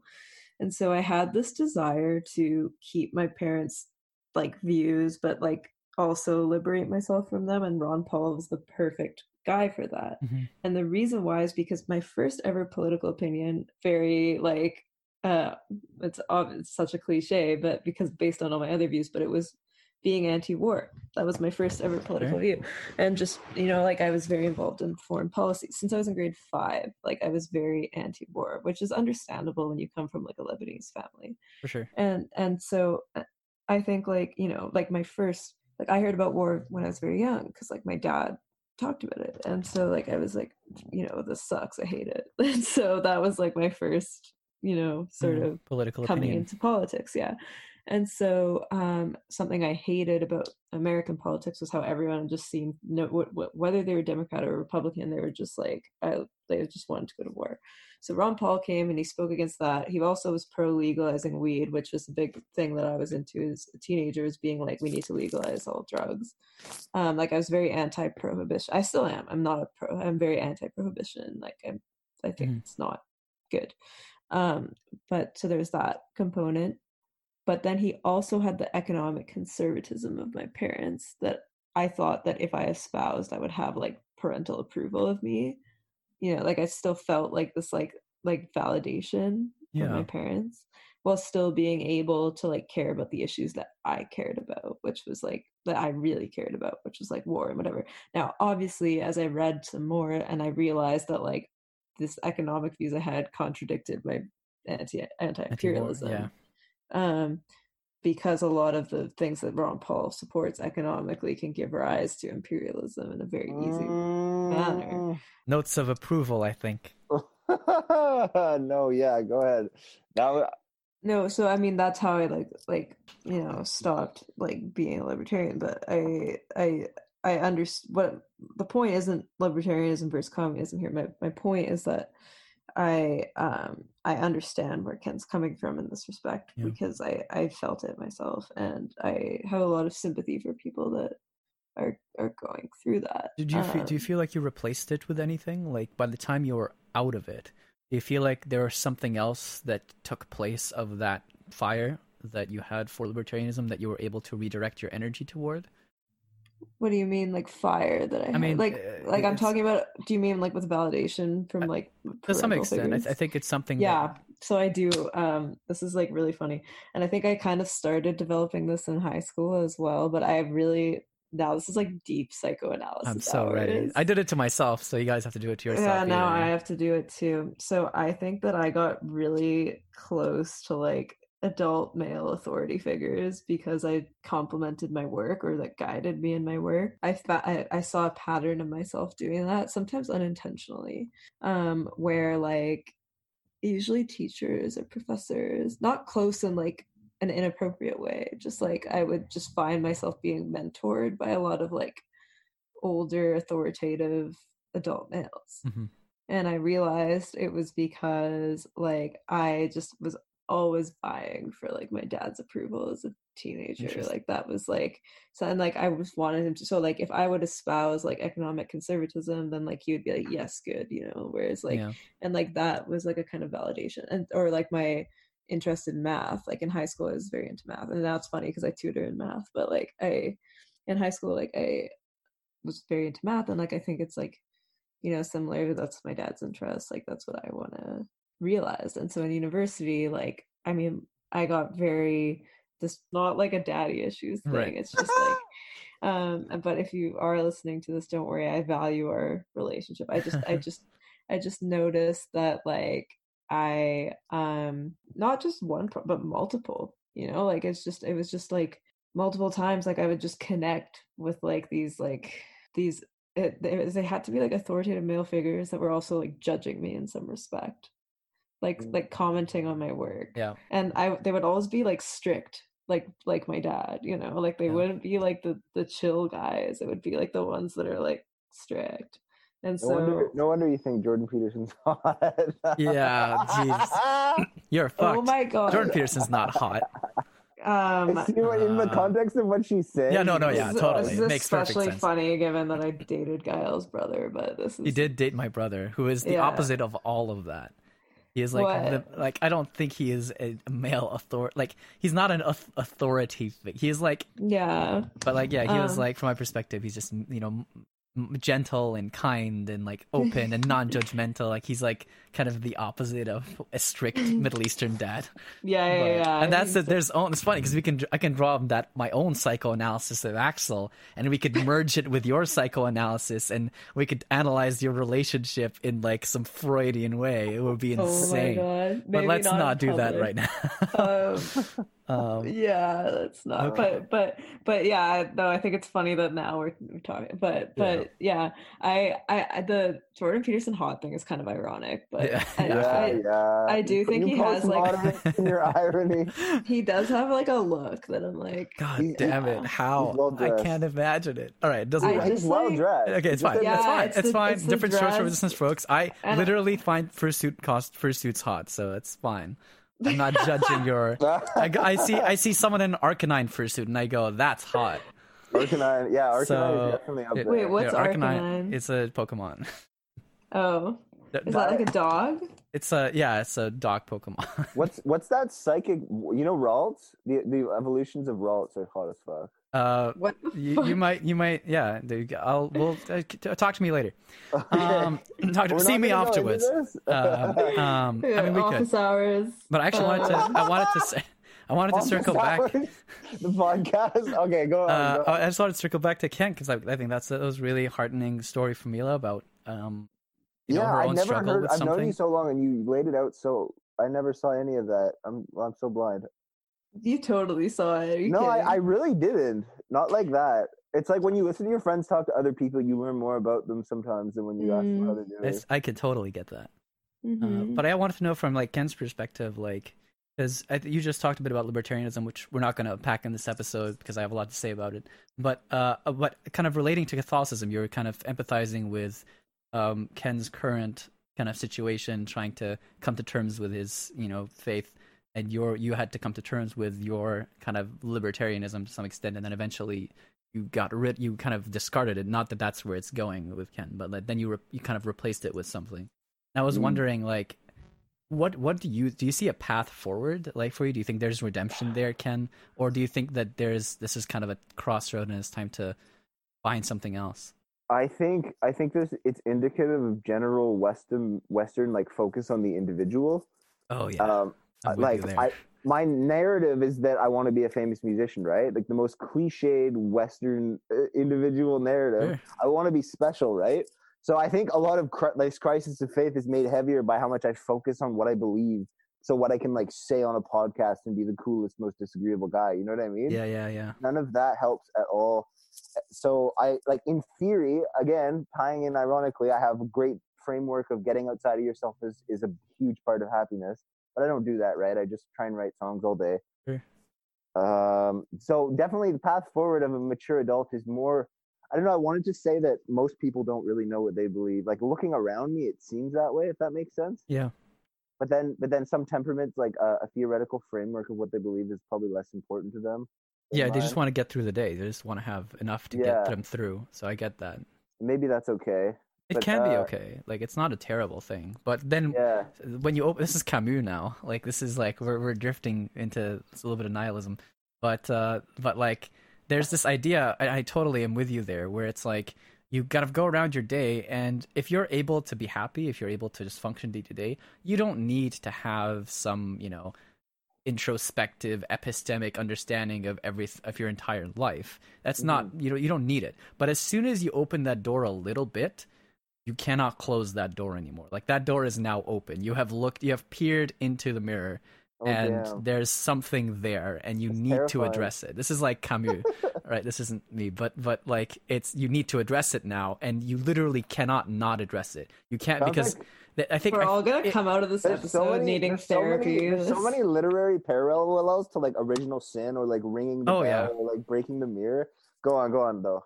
I forget what he called it. He had this amazing term for it that I used to know, but I forget what it is. But it's some sort of like it's something like radical awareness or radical introspection. It's like he essentially what he was describing was the idea that as soon as you kind of start having any sort of crisis of any sort of, it could be faith, it could be anything. As soon as you challenge your own beliefs or start to ask yourself why you believe something, or examine your own flaws or faults, then the rest of your life, you're just trying to distract yourself from it until you confront it. Everything you're doing is just distracting yourself from it. And so you have to confront it.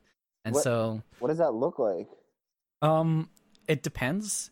But like the distraction I can explain, the distraction's pretty easy to explain. It's just anything you do to stop yourself from thinking about it. So whether it's taking drugs, whether it's masturbating, whether it's watching TV.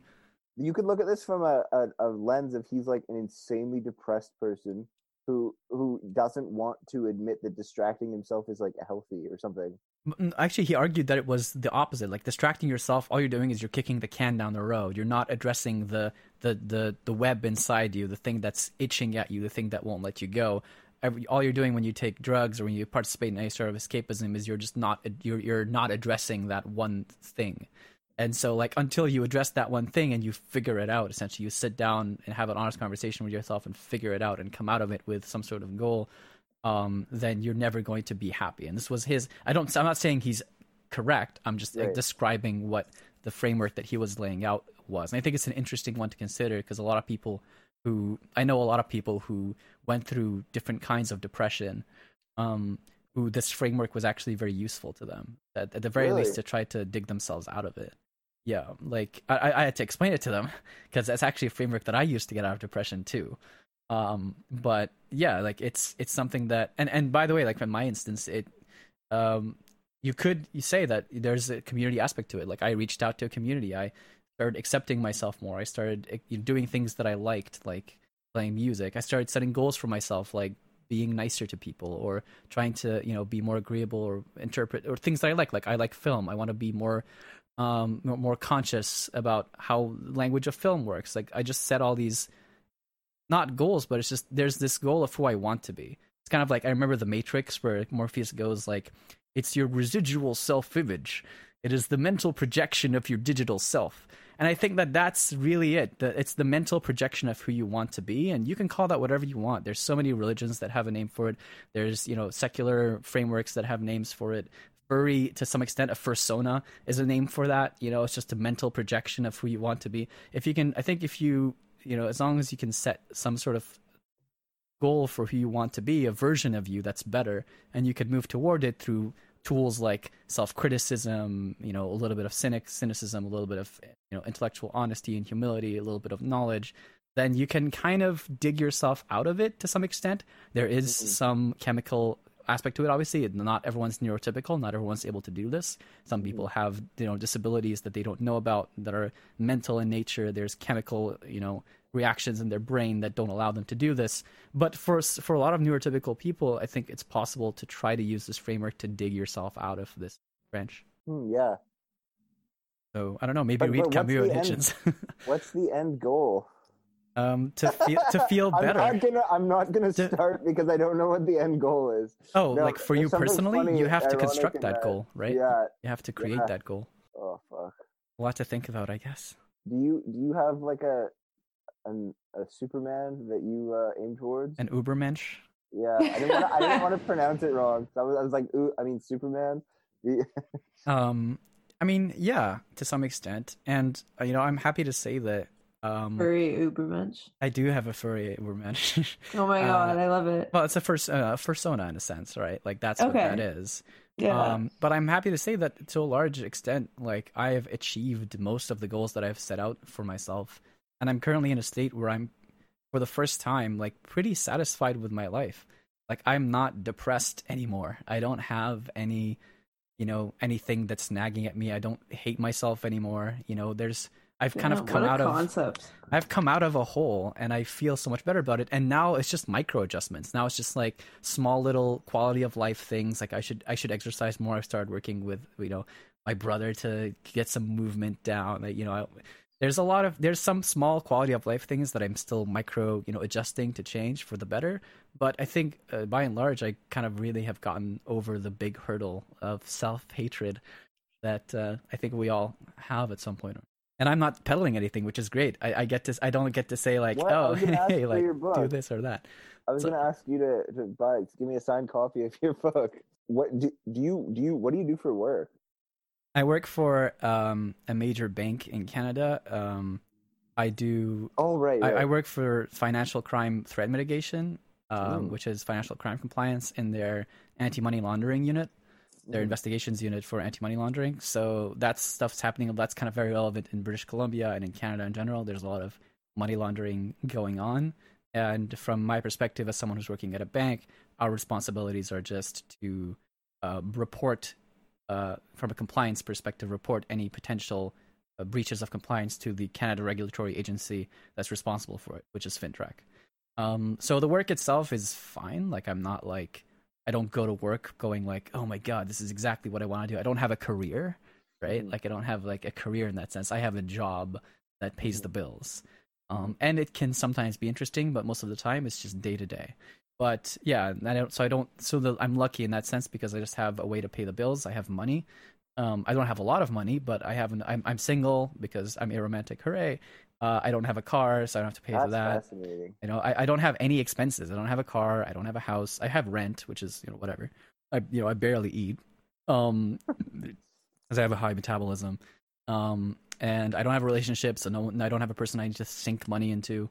And my hobbies aren't expensive. I don't I'm not like, I don't know, like a skier or something. I don't have like expensive hobbies where I need to buy loads of gear.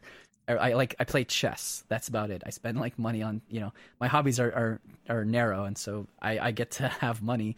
And then just on my off days, I record podcast. I can record podcasts with you guys. I can watch films and do commentaries on Adam's channel. I can play music. I can hang out with friends. Thankfully, I'm able to be happy without a career right now. Who knows? Maybe that'll change and I'll have a midlife crisis in 10 years. But we'll cross that bridge when we get to it.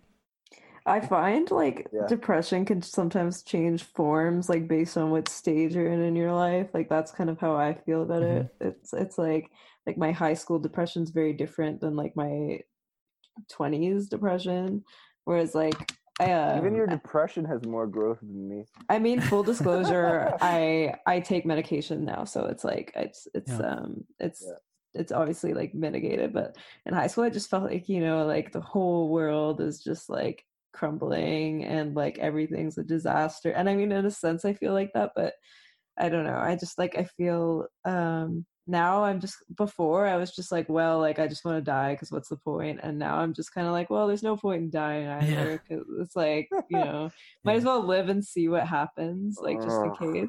But there's like there's no point in dying. I remember like nihilism. But yeah, I don't know, I just think like teenage depression just takes a different form a lot. Like I don't know if that's just me, and I even in people it takes a different form. Like some people I know, they deal with it in different ways. For me, I find like I over exercise to like compensate. That's not that's not the worst way to go about it. You could be doing heroin. Oh. You know? So exercise isn't the worst way, right? Yeah, no, for sure. But I do find I also like drink more. Fair. But like definitely like, you know, the coping mechanisms are different.